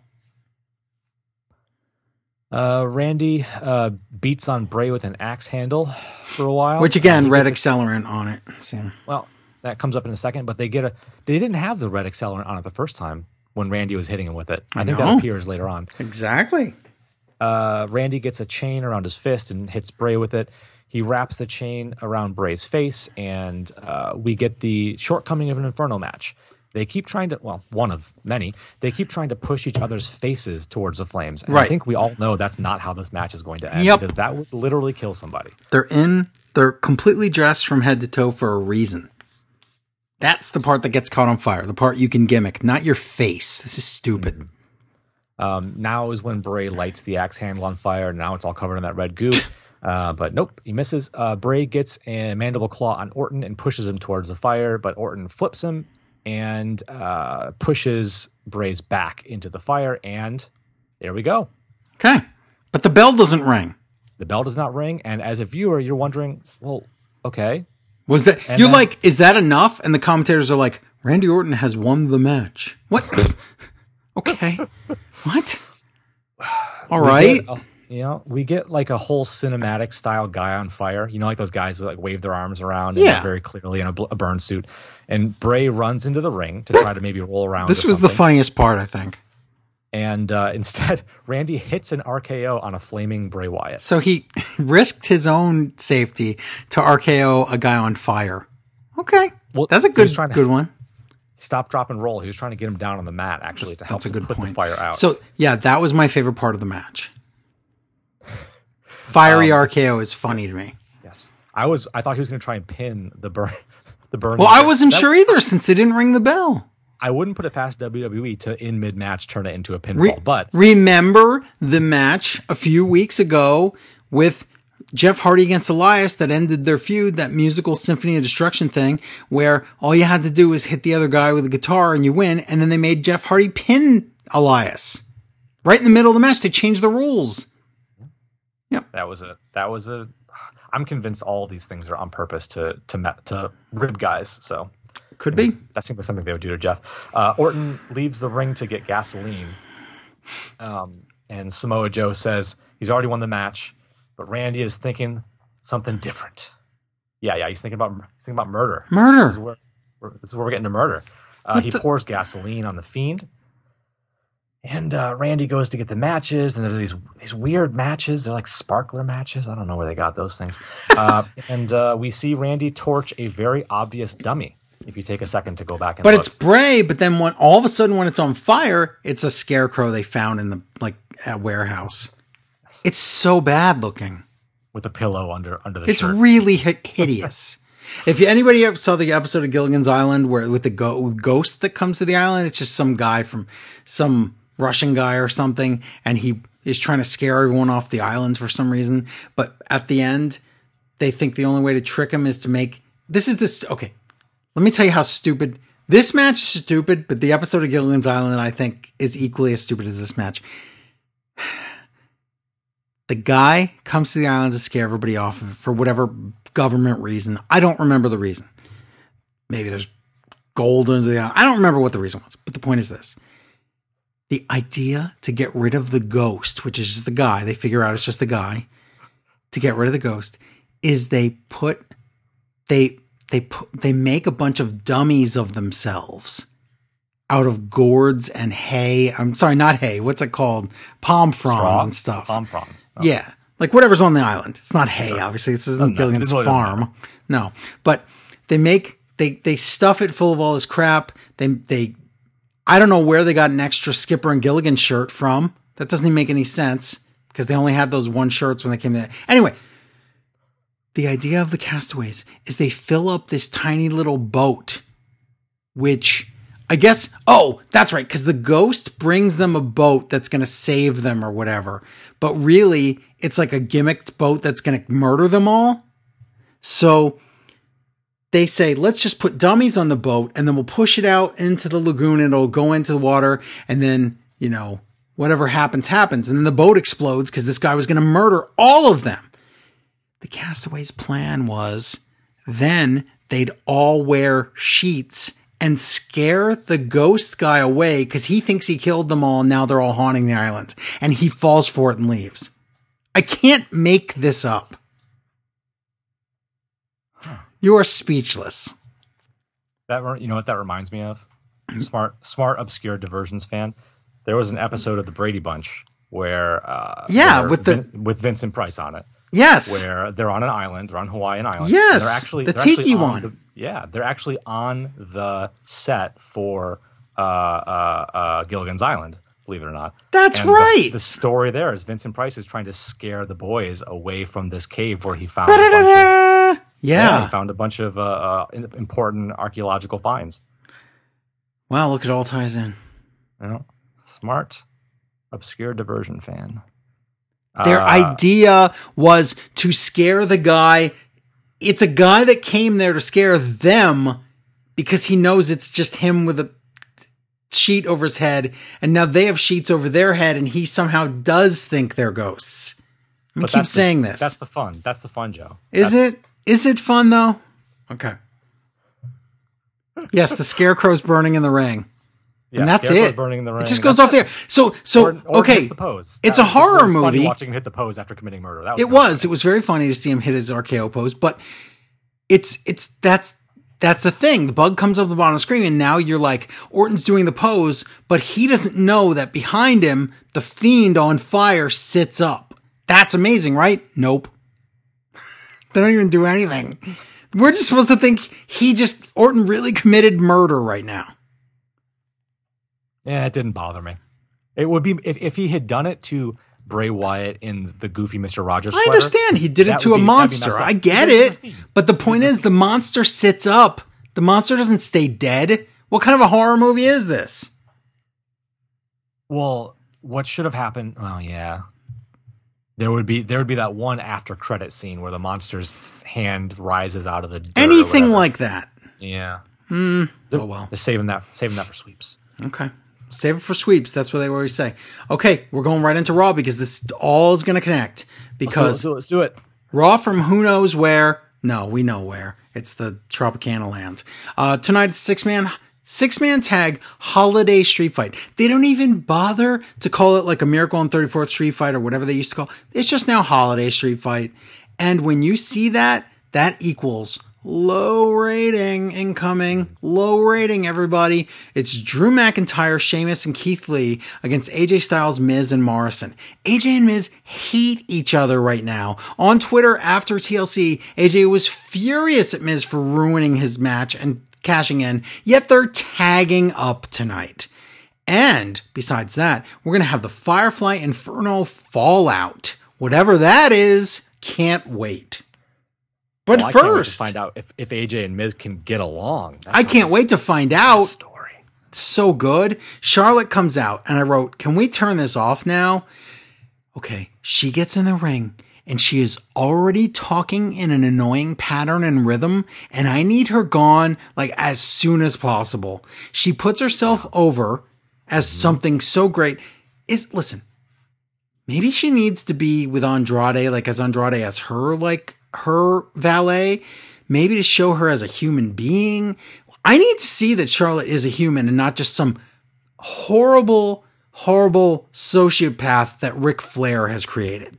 That's what I need, because remember, this is what we know of Charlotte. I don't want to be known for my dad. I don't want to be my dad's shadow. Let's call me Charlotte Flair, and I'll wear robes and yell woo at awkward times and chop people and do his finisher. That's that. And win the title as many times as him. Okay, that didn't go along with what you just told me, Charlotte. But okay, if you say so. So I'm already sick of her, and she's been around for 2 days. That's not good. That's really bad. So, and she's already old Charlotte, where she's putting herself over and saying how great she is, even though she's supposed to be a face right now. She calls out Asuka. Asuka comes out because they're tag champs now. And Asuka says that they're friends. So, Tomodachi. So that's it. So that's great. Yeah. Nia and Shayna come out. Tom says, go ahead. One thing, Asuka says that she's the double champion of today. Oh, that's right. The Empress of Tomorrow. The Empress of Tomorrow has always been the stupidest name, because it's basically once she got out of NXT to continue using that name. It should be Tomorrow now, right? Yep. I know. So Tom says later tonight it's Mandy Rose and Dana Brooke against Shayna Baszler and Nia Jax for some unknown reason. Then Nia, who had just come out, makes fun of Charlotte's robotic voice after I just wrote she's talking in an annoying pattern and rhythm. So I'm glad I'm not the only one, but because I cannot stand the way Charlotte talks. Mm-hmm. Not a big fan of the way Nia talks, but at least Nia be throwing that shit. Right, I don't know. That's the thing. But at least Nia can be intelligent. Charlotte gets lost in her own thoughts and doesn't know what she's talking about. Mandy Rose and Dana come out, and did these two like know what wrestling is, or are they two alien robots that have watched one episode of wrestling and now they're trying to emulate it? Because Mandy and Dana come out, and Mandy goes, "Dana, you look different." And Dana goes, "Is there anything wrong with you?" So Mandy must have forgotten part of her line, and then Dana just went with the script like an idiot. Then they say, "Look in the ring, that's Shayna Baszler. She looks like Rudolph with a nose job or something. And Nia, well, she's a reindeer without the antlers because she's big, you see." This is not funny or good. What is this? Just checking off Christmas boxes. Okay. Charlotte says Shayna Baszler. Oh, yeah. That's her alter ego when she does commentary in a sports coat. I think so. And she says, "Get a ref." Charlotte, there's already a match scheduled. What? Get a ref for them? What? Anyway, go to break. Hulk Hogan and all these terrible people are going to be on Raw Legends Week in 2 weeks. And I wrote panic mode.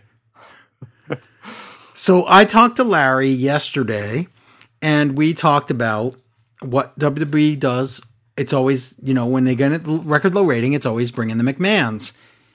This time they're not even doing that. They're going straight for the oldies. They're going straight for star power. They're going straight for anything to get them a 1 week bump. I really hope that they're smart enough to then try and take advantage of the bump and write something good for the road to Royal Rumble and WrestleMania. But I have 0% faith in them. So no, it's not happening. This is that time when they traditionally coast to the Rumble, and the Rumble is the starting point. Correct. Remember that? The time between SummerSlam and the Rumble is always just dead air? Yeah, that's where we are. Yep. But hey, Carlito and Hulk Hogan and Tori Wilson, so which means Carlito's probably going to spit an apple on Tori Wilson and everyone's going to get COVID. Remember when Carlito had a longer name? Carlito, Caribbean, COVID, Cool. Remember that? He was 4C. I do. Charlotte and Asuka on commentary. Oh my God, Charlotte. Okay, the match is Nia and Shayna against Mandy and Dana. Charlotte actually says the words, "As I said in my promo." As I said when I was choreographing those maneuvers in the ring that we practiced. Later tonight, it's Charlotte and Asuka versus Lacey and Peyton. What were you going to say? I was just going to say that anytime that there would be a comma in a sentence that Charlotte is speaking, she says, "I mean." Yes. I mean is her I know and her Yes, it's really bad. It's so bad. But this match, not good. Mandy and Dana both have regressed. I don't know. They never know what to do in the ring. If they're not doing acrobatics, they have absolutely no clue what to do. Then there's a part where their opponents are on the floor. They stand on the apron like they think this is the break, but there's no break. So they just keep standing there. And then they jump down on their opponents and then they cheer themselves. They're trying to get to break. Oh my God. Then Tom says the women's tag team titles must be defended on all three brands.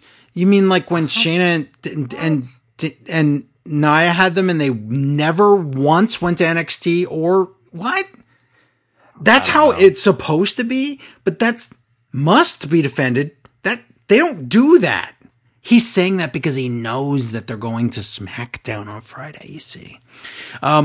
Charlotte says this. She says, "I know, right? Especially, and to be honest, if she had added literally in there, that would be my forfecta of hatred toward a human being, of phrases that you can use that make me not like you." Trying not to get my blood pressure raised here, but it's Charlotte, so. Did you hear in the middle of this they announced that they're doing Owens versus Roman for the title? Okay, there was a SmackDown commercial, and yes, on the Christmas episode, there's a steel cage match with Kevin Owens against Roman Reigns, so that they could blow that off so that we can move on to a different match at Royal Rumble. So, yep. Yes. There you go. Then Charlotte, okay, this was telling, you know how you can always tell a lot about Charlotte, like she would cry at certain parts of her matches or whatever. Mm-hmm. You could always just tell the kind of person she is. She's a person that's worried about what people think of her. She takes a lot of things personally. I understand that. I totally understand that. But, excuse me, there was a part in this match on commentary where Charlotte tries to do an imitation of Nia mocking her. So she's like, "I'm Nia and I can't." She can't say it because she's afraid she's going to say something that would insult herself and might make herself upset. So she can't even come up with anything. Uh-huh. Wow. Uh-huh. Yep. That was like my big psychological breakthrough with Charlotte right there. Or she, all the things that were rattling around her brain were so offensive. Where she realized, "Oh, can't say that. Can't say that. So it could have been that, but I think it really was. She realized she's going to get upset if she really says a real thing. Dana taps out to the Kira Fuda clutch. Stuff happens. Get fought off. Whatever. Sexy best friends lose. And that's right. That's what Asuka was calling them the entire match. So very funny. Yeah. Don't worry. There's more Charlotte to come later. Backstage, the Hurt Business bullies a white guy because that's the thing. That's what they do. They find it. Okay. Hurt Business come out to the ring for the VIP Lounge Championship Edition. And I had an idea about that. Let's see if it happens. Later tonight, it's Hardy Bros versus Lashley and MVP, they announce. Okay. Oh, you missed the poor guy that they bullied? Yeah. They rip off his shirt and he's wearing a white undershirt underneath. You just know that that's like some poor writer who's like, I can't be shirtless. I know. Because I don't have big muscles. And oh my God, you're right. Me. You're absolutely right. But now everybody in the ring, it's Champion Edition, so everybody in the ring has a title. Will accept MVP. So my idea was, why not just have R-Truth come out and then Lashley throws him down and lets MVP get a title? That would be a fun moment. Right? Well, that's weird because they do a photo op champions pose and R-Truth bonus boys his way in the back and pops in like a groundhog for the picture. So I thought, oh my God, it's going to happen. No, Jobbers just chase Truth and they fight to the back and then the Hardy Bros come out. So that's it. Mm-hmm. And Shelton references the 5-second pose during the segment. He did say that. So there you go. Not on mic, but you could hear him. So Hardy Bros come out and that's Matt Riddle, or not, sorry, just Riddle and Jeff Hardy. And Riddle says, why are you guys buying expensive drinks at the club? Does he think the VIP Lounge is like a real bar? Yeah. Buying expensive drinks at the club. You should do drugs and watch drug shows and listen to drug podcasts like me. He's partners with Jeff the recovering addict Hardy here. And this is what we're doing. And then Jeff talks about faith. I don't know what's happening right now. Yeah, this was bad. This was a particularly bad segment. Wow. I think Riddle was doing a promo where he just listed all the things that if you asked me to come up with a stereotype of like a druggy hippie type, he was just listing phrases that everything associated with that character. Yes. It's awful. Yep. Already in the ring, Drew Gulak. Oh my God, that's real. Backstage, Angel Garza exists, and he tells Sarah something about a date under the mistletoe. Yeah, right. His character would never show up. He's the worst Lothario on earth. He can't get a date to save his life. When is the episode going to be that he just says, I never had a date, I'm a complete phony? Do we know? Mm-mm. No. Okay. There's nothing to say. I don't know. No, there's nothing to say. I didn't take any notes on this segment. Guess what? Gulak versus Garza. Wing clipper. Garza wins in like a minute. Yep. It's nothing. And okay, but hey, Liar Tom, let's cut to you. Here we go. Angel Garza making a very important impression tonight after TLC. What? What does that mean? What? Well, he had a lot to prove coming off his TLC match. Wow.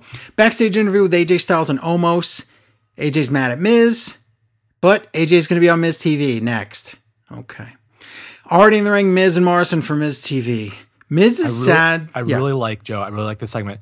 At the beginning of Miz TV, the background, the crowd is gone, and all the LED boards are showing like a cityscape to be the background for Miz TV. Do more of that. Get rid of these stupid people. I know. Do some nice looking cool stuff. Boards. Yes, I know. I agree.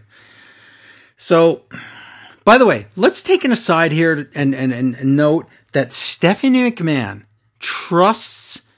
has no common sense and trusts her technical staff and Kevin Dunn when they tell her that this crowd noise we're hearing is a mix of piped in noise and those people on their webcams.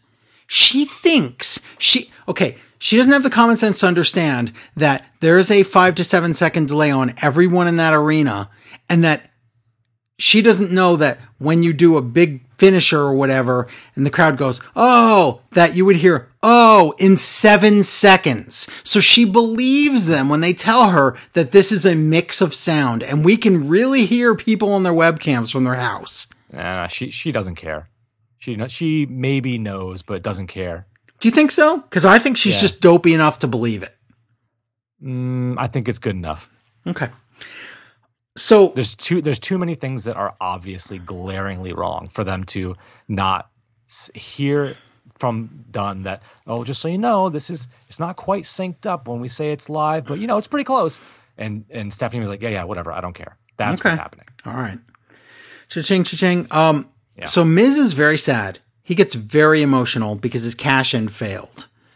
AJ Styles comes out as the guest with Omos, and Styles says, "You idiot, Miz, you're such an idiot. You ruined my match. I was going to win that title, and you cashed in at the wrong time, and now you lost your briefcase, and I lost the title." And Miz freaks out, and he says, "Listen, that briefcase, that was everything to me. That was my entire life. And all I wanted to do was win the WWE title again like I did 10 years ago because nobody respects me. And then I thought being champion would fix that and people would start too. So I am very sorry, AJ. I apologize for cashing in. I shouldn't have done it." So Miz says, but listen, I have an offer for you. How about you join me in the Marine Part 47? And they show the poster. And AJ's like tiny in the poster. And they're like, wait a minute, you can't even see me in the poster. And Omos yells at Morrison. And he's like, "You're the one that cashed in. We should be mad at you." And I know you don't like this, but I do, because we were watching this upstairs and I told Amy before this segment, I said, when they showed the replay, I didn't notice it at TLC, but I did notice on the replay on Raw. And I said, Miz should be mad at Morrison because he cashed in. Morrison cashed in. Miz never cashed in. So they should be able to take this one back. And I was like, ha ha ha. WWE would never think of that, because that's just like the whole Braun Strowman thing. When he cashed in against Brock Lesnar in Saudi Arabia, he gave the briefcase to then interim general manager Baron Corbin. And Baron's like, "Don't worry, I'll take care of it." And then I thought, there's so many stories you can do out of that. That wasn't the real cash in. Corbin could cash in himself because it was transferable, all these things. But I thought, WWE's not going to do it. So when Miz starts making a face like the wheels are turning, and you're right. He's like, wait a minute, I didn't cash in. Morrison, remember, you did. So the only person that's allowed to cash in is the person whose contract it is, so I can get it back. Whether you like it or not, Idiot Tom says, "What is Miz talking about? You just saw the replay. What do you mean?" So yes, Miz is getting the contract back. Like it or not. All right. So why do you hate it though? Because I don't want to see Miz carrying that briefcase and being at that level and just continuing to have these teasing storylines that he's going to cash in here, going to cash in there. I'm done with it. It's out of the way, and I don't think he's ever going to win the title going into WrestleMania. I just don't see that happening. So it just feels unnecessary, and it just is going to keep Morrison and Miz together on screen for longer. I don't want it, so that's why I don't like it. That's now, fair. You having described it for the first time to me, I see what you're saying. I'm 50-50 hopeful that Miz is aware of what you're saying. Some of the writers are aware of what you're saying. Yeah. But that it will be dropped and maybe lead to Miz Morrison having a blow up or something. I don't know. I'm hopeful that it doesn't go where you're saying. Right. But the thing I liked about it was that it never got closure. And Tom even acted like it was like an afterthought. That's why I liked it, because now it's one hook that they have. Excuse me, that they can use in the future. And if you're planning something for WrestleMania, you can do something with it. See, you have this vision of somebody coming out of nowhere with a briefcase and cashing in where you didn't even know they still had a briefcase. I remember this went all the way back to Baron Corbin. Right, Baron Corbin. And that just never happened, even though it was acknowledged as possible at some point, was it not? No, that was never acknowledged. They never hinted at it? No. That was us fantasy booking. So Okay. Yeah. This is the first time as soon as Miz made that face, I was like, oh my God, they might actually do something smart. So we'll see. I don't want Miz and Morrison doing anything together. But I don't either. They're at their maximum annoying that I can't. This week, though, they weren't as annoying as they were the last three, but still don't need it. But I still hope they do something. Even if it's something as silly as, what the heck, Miz still has the briefcase and he cashes in and on Goldberg or somebody and fails. At least they remembered. That's all. But anyway, Drew comes out and he says stupid things, and he does the Nightmare After TLC. So this is the third time they've done this rhyming poetry bullcrap. But this time with Sheamus and Keith Lee making appearances out of Spotlight with no entrances. And the poem has no finish.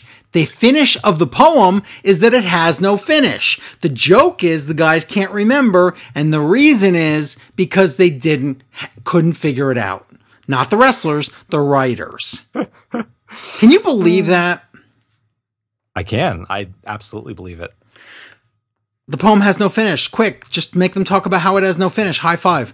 Everyone fights, but AJ Styles kicks Keith Lee into Sheamus. And now, guess what happens? Oh, the faces are idiots that can't get along. Like, you hit me. And there's nobody that can watch the footage and go, oh, wait, It was an accident. Okay. No. Right.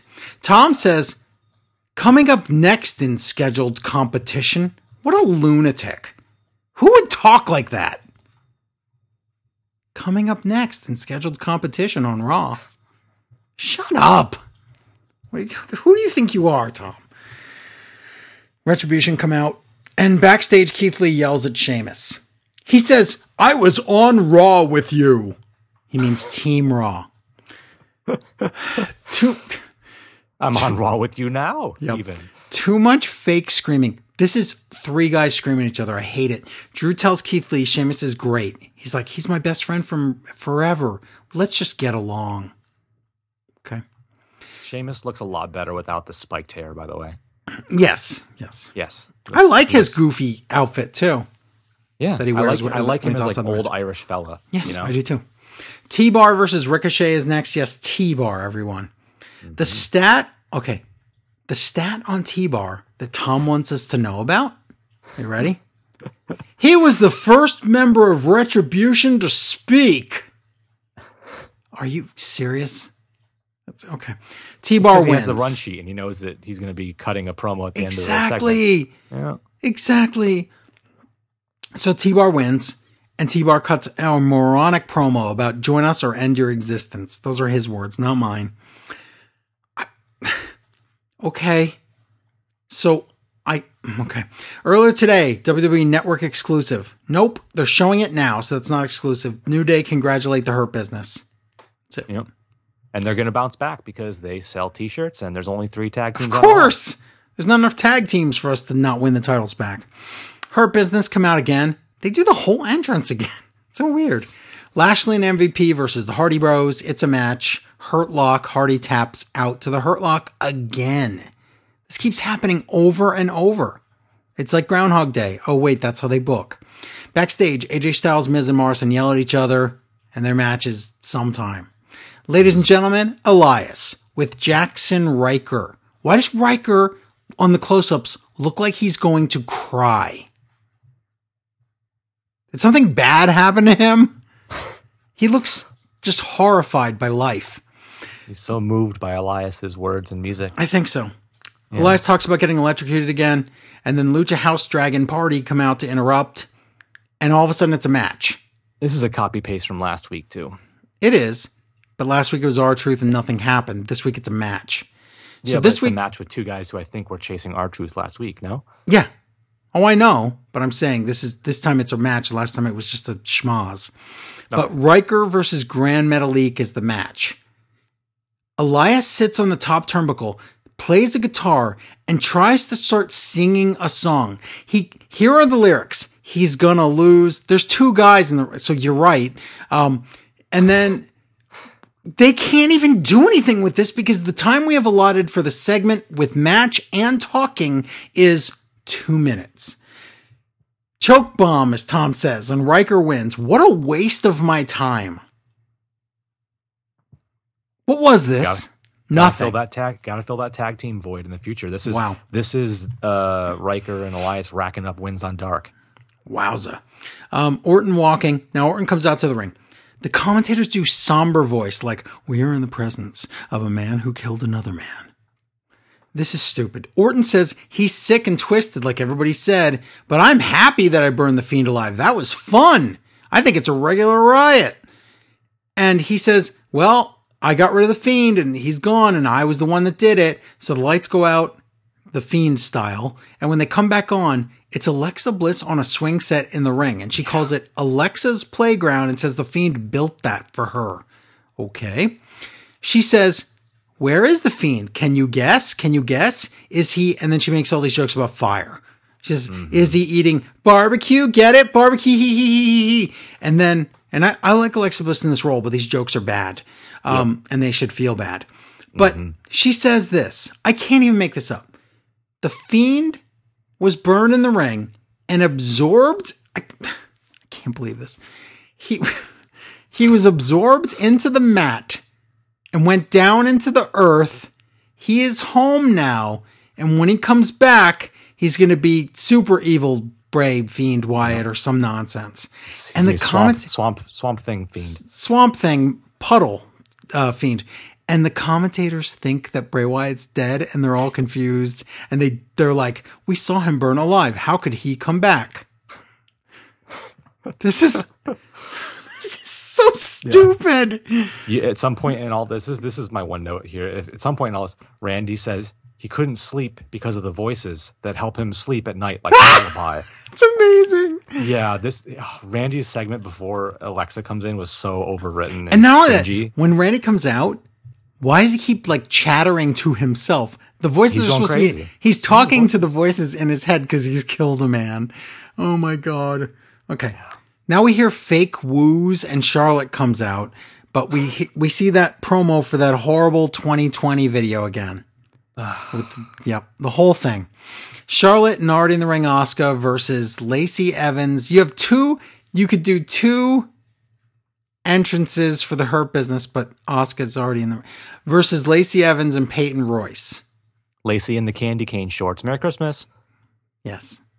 But before the match, Lacey and Peyton are backstage. Lacey is absolutely terrible.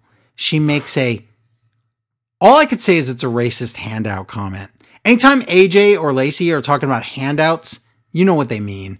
And then she's the Penguin. Did you see her face? She's like, meh, meh, meh, meh, meh. What is that? What is that? I don't know. Then, okay. Oh my God. Then WWE pimps TikTok Peyton Royce Gordon Ramsay still shot split screen. This was, okay, the last time I checked, TikTok is videos, right?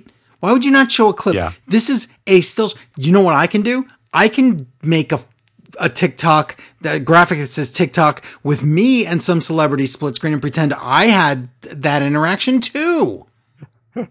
Why is this anything? I like how they said celebrity chef Gordon Ramsay, and they said it like 7 times. They never once just said Gordon Ramsay. It's always celebrity chef. Because we don't know who Gordon Ramsay is. Oh my God. Nia and Shayna watch backstage. In the match, the heels can't get along. What a shocker, because that's every freaking story in WWE. Figure 8, Peyton taps. Oh my God. This is their push for Peyton. She's tapping out to Charlotte already. Okay. You got it, dude. Maybe she'll be the surprise tag team partner for Billie Kay. That'd be kind of interesting, crossing brands, you know? Wouldn't that be great? It's never going to happen. Backstage, no, it could. Backstage, Drew, Sheamus, and Keith Lee get ready, and they don't like each other. Titus O'Neil network exclusive. He helps the community in an exclusive clip that I'm somehow watching on USA. Also, he's helping this old woman, and he says, what kind of car does he give her? Well, he gives her like a new SUV, but he says that he hopes that it can be handed down from generation to generation in her family. How does he think cars work? He wants her to spend more money than that car's sticker price in order to keep it up long enough to hand down to her grandchildren. Longer. Wow. Yeah. I would say Titus is giving bad advice. Also, is it sad that when I realized at this point that there is no Diva Death Spot match, but instead it would be this Titus promo. The second they said that it's somebody that's helping the community, I instantly knew it had to be Titus because there is no one else anymore. So good for you, Titus. Yes. But bad for everybody else. Backstage, Miz is on the phone with his lawyer, and he's, again, they don't spell it out, but he is basically saying, look, get this fixed up because I want my contract back. And as we know, with Miz getting a shot at that briefcase when he shouldn't have, and also going to wrestler's court or whatever when he shouldn't have, and also getting Mandy deported or whatever he did to Raw like he shouldn't have. All these things, when he makes the call, these things happen. So it's happening. Oh yeah, he does reference that he has pull at USA. Yep.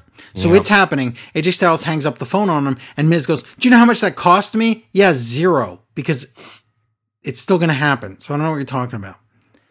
Main event, Holiday Street Fight, and I wrote, nobody is watching this.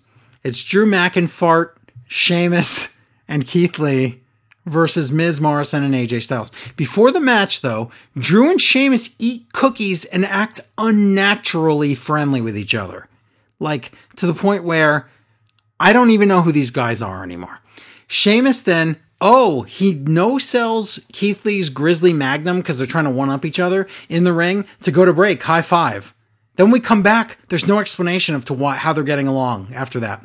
Sheamus barely goes through a table of cookies. He almost dies. Then, guess what? Yeah, then Tom says... he lands on his feet, but because he missed the table, he then smashes his Yes, he has to break it himself. Yes. Like when you have to throw yourself out of the Royal Rumble because they messed up.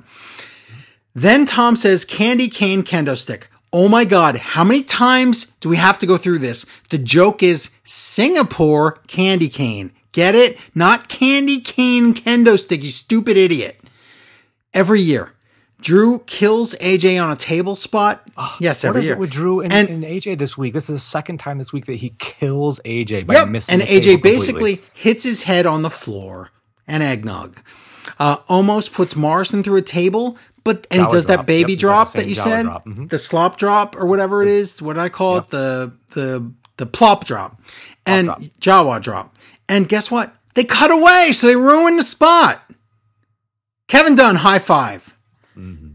Keith Lee tags himself in so he could do the spear bomb on Miz, and the faces win, and that makes Sheamus mad. Bro kick to Keith Lee, and then guess what? Your end of Raw is Drew going, I vouched for you, and it's over. I told him you were cool, man. Oh my God. It's going to be the second lowest rated Raw ever. That was particularly bad. Oh, you didn't even mention, did you, that they were doing tags in that no disqualification Because match? I said it earlier. I didn't have to say it again. The point is WWE doesn't like tornado rules. And I ask again, if the heels, who are such jerks, didn't listen to the ref when he said you can't come in because of a tag, what's the ref going to do again? Oh, wait, he can't. Why Idiotic. Didn't WWE learn? They should have learned from the Shield that one of the best things that you can do in a show when you don't know what to do is just have a 6-man tornado tag plunder match. There you go. That's what the Shield was always amazing I know, at. and it was always fun. Yep. Well, WWE's dumb, so there you go. Yep. They thought the Shield got over because of Seth's promo skills. Yes. Must have been it. I remember when we used to call Seth the nerd of the group. It was like he was the weird one that didn't have a future. That's what we used to think. I don't miss him. I don't miss him right now. Oh, I don't either. He needs a big break. Yeah. He needs to stay away for a while. Hey, Joe, I actually had some time today because this is Tuesday now. I listened to Raw Talk today. You didn't. Nobody listens to that. I'd listened to it. I just put it on the background. Nobody watches Raw Talk. I don't believe you. Okay. 2 quick things. R-Truth absolutely teased that he sounds like he's going to drop the title next week, but you can't put any stock in that. But it sure sounded like it. Okay. He said, talk to me about that title next week, and with no context provided, which led me to believe that he might know something. And also, Ricochet is teasing turning and joining Retribution, so he probably won't. Yep. But that was the Raw Talk. Nothing really happened there. You know how I know Ricochet won't ever join the group? Because he's losing to everyone to get to Ali. So in all logic says that means when he gets there, he joins. But then WWE will go against that and they'll make him fight Ali and win. Because this is how WWE books, like morons. Well, they're both little, so. Well, they don't like them and they'll be a main event then. again and again and again. So I'm done. I'm done with wrestling. I can't talk about it anymore. So. No more wrestling. Okay. That's a lot. Too much wrestling, Joe. Too much wrestling. Okay. Way too much. So, all right. I think we're done here for today. That's our show, everybody. Thank you so much for listening. We appreciate it. Happy holidays. And again, please stay away from the COVIDs. Don't have gatherings and stuff. Take advantage of technology. Use Zoom and Skype and all that other bullcrap instead. But that's our show. Thank you. And we'll talk to you later. Bye, everybody.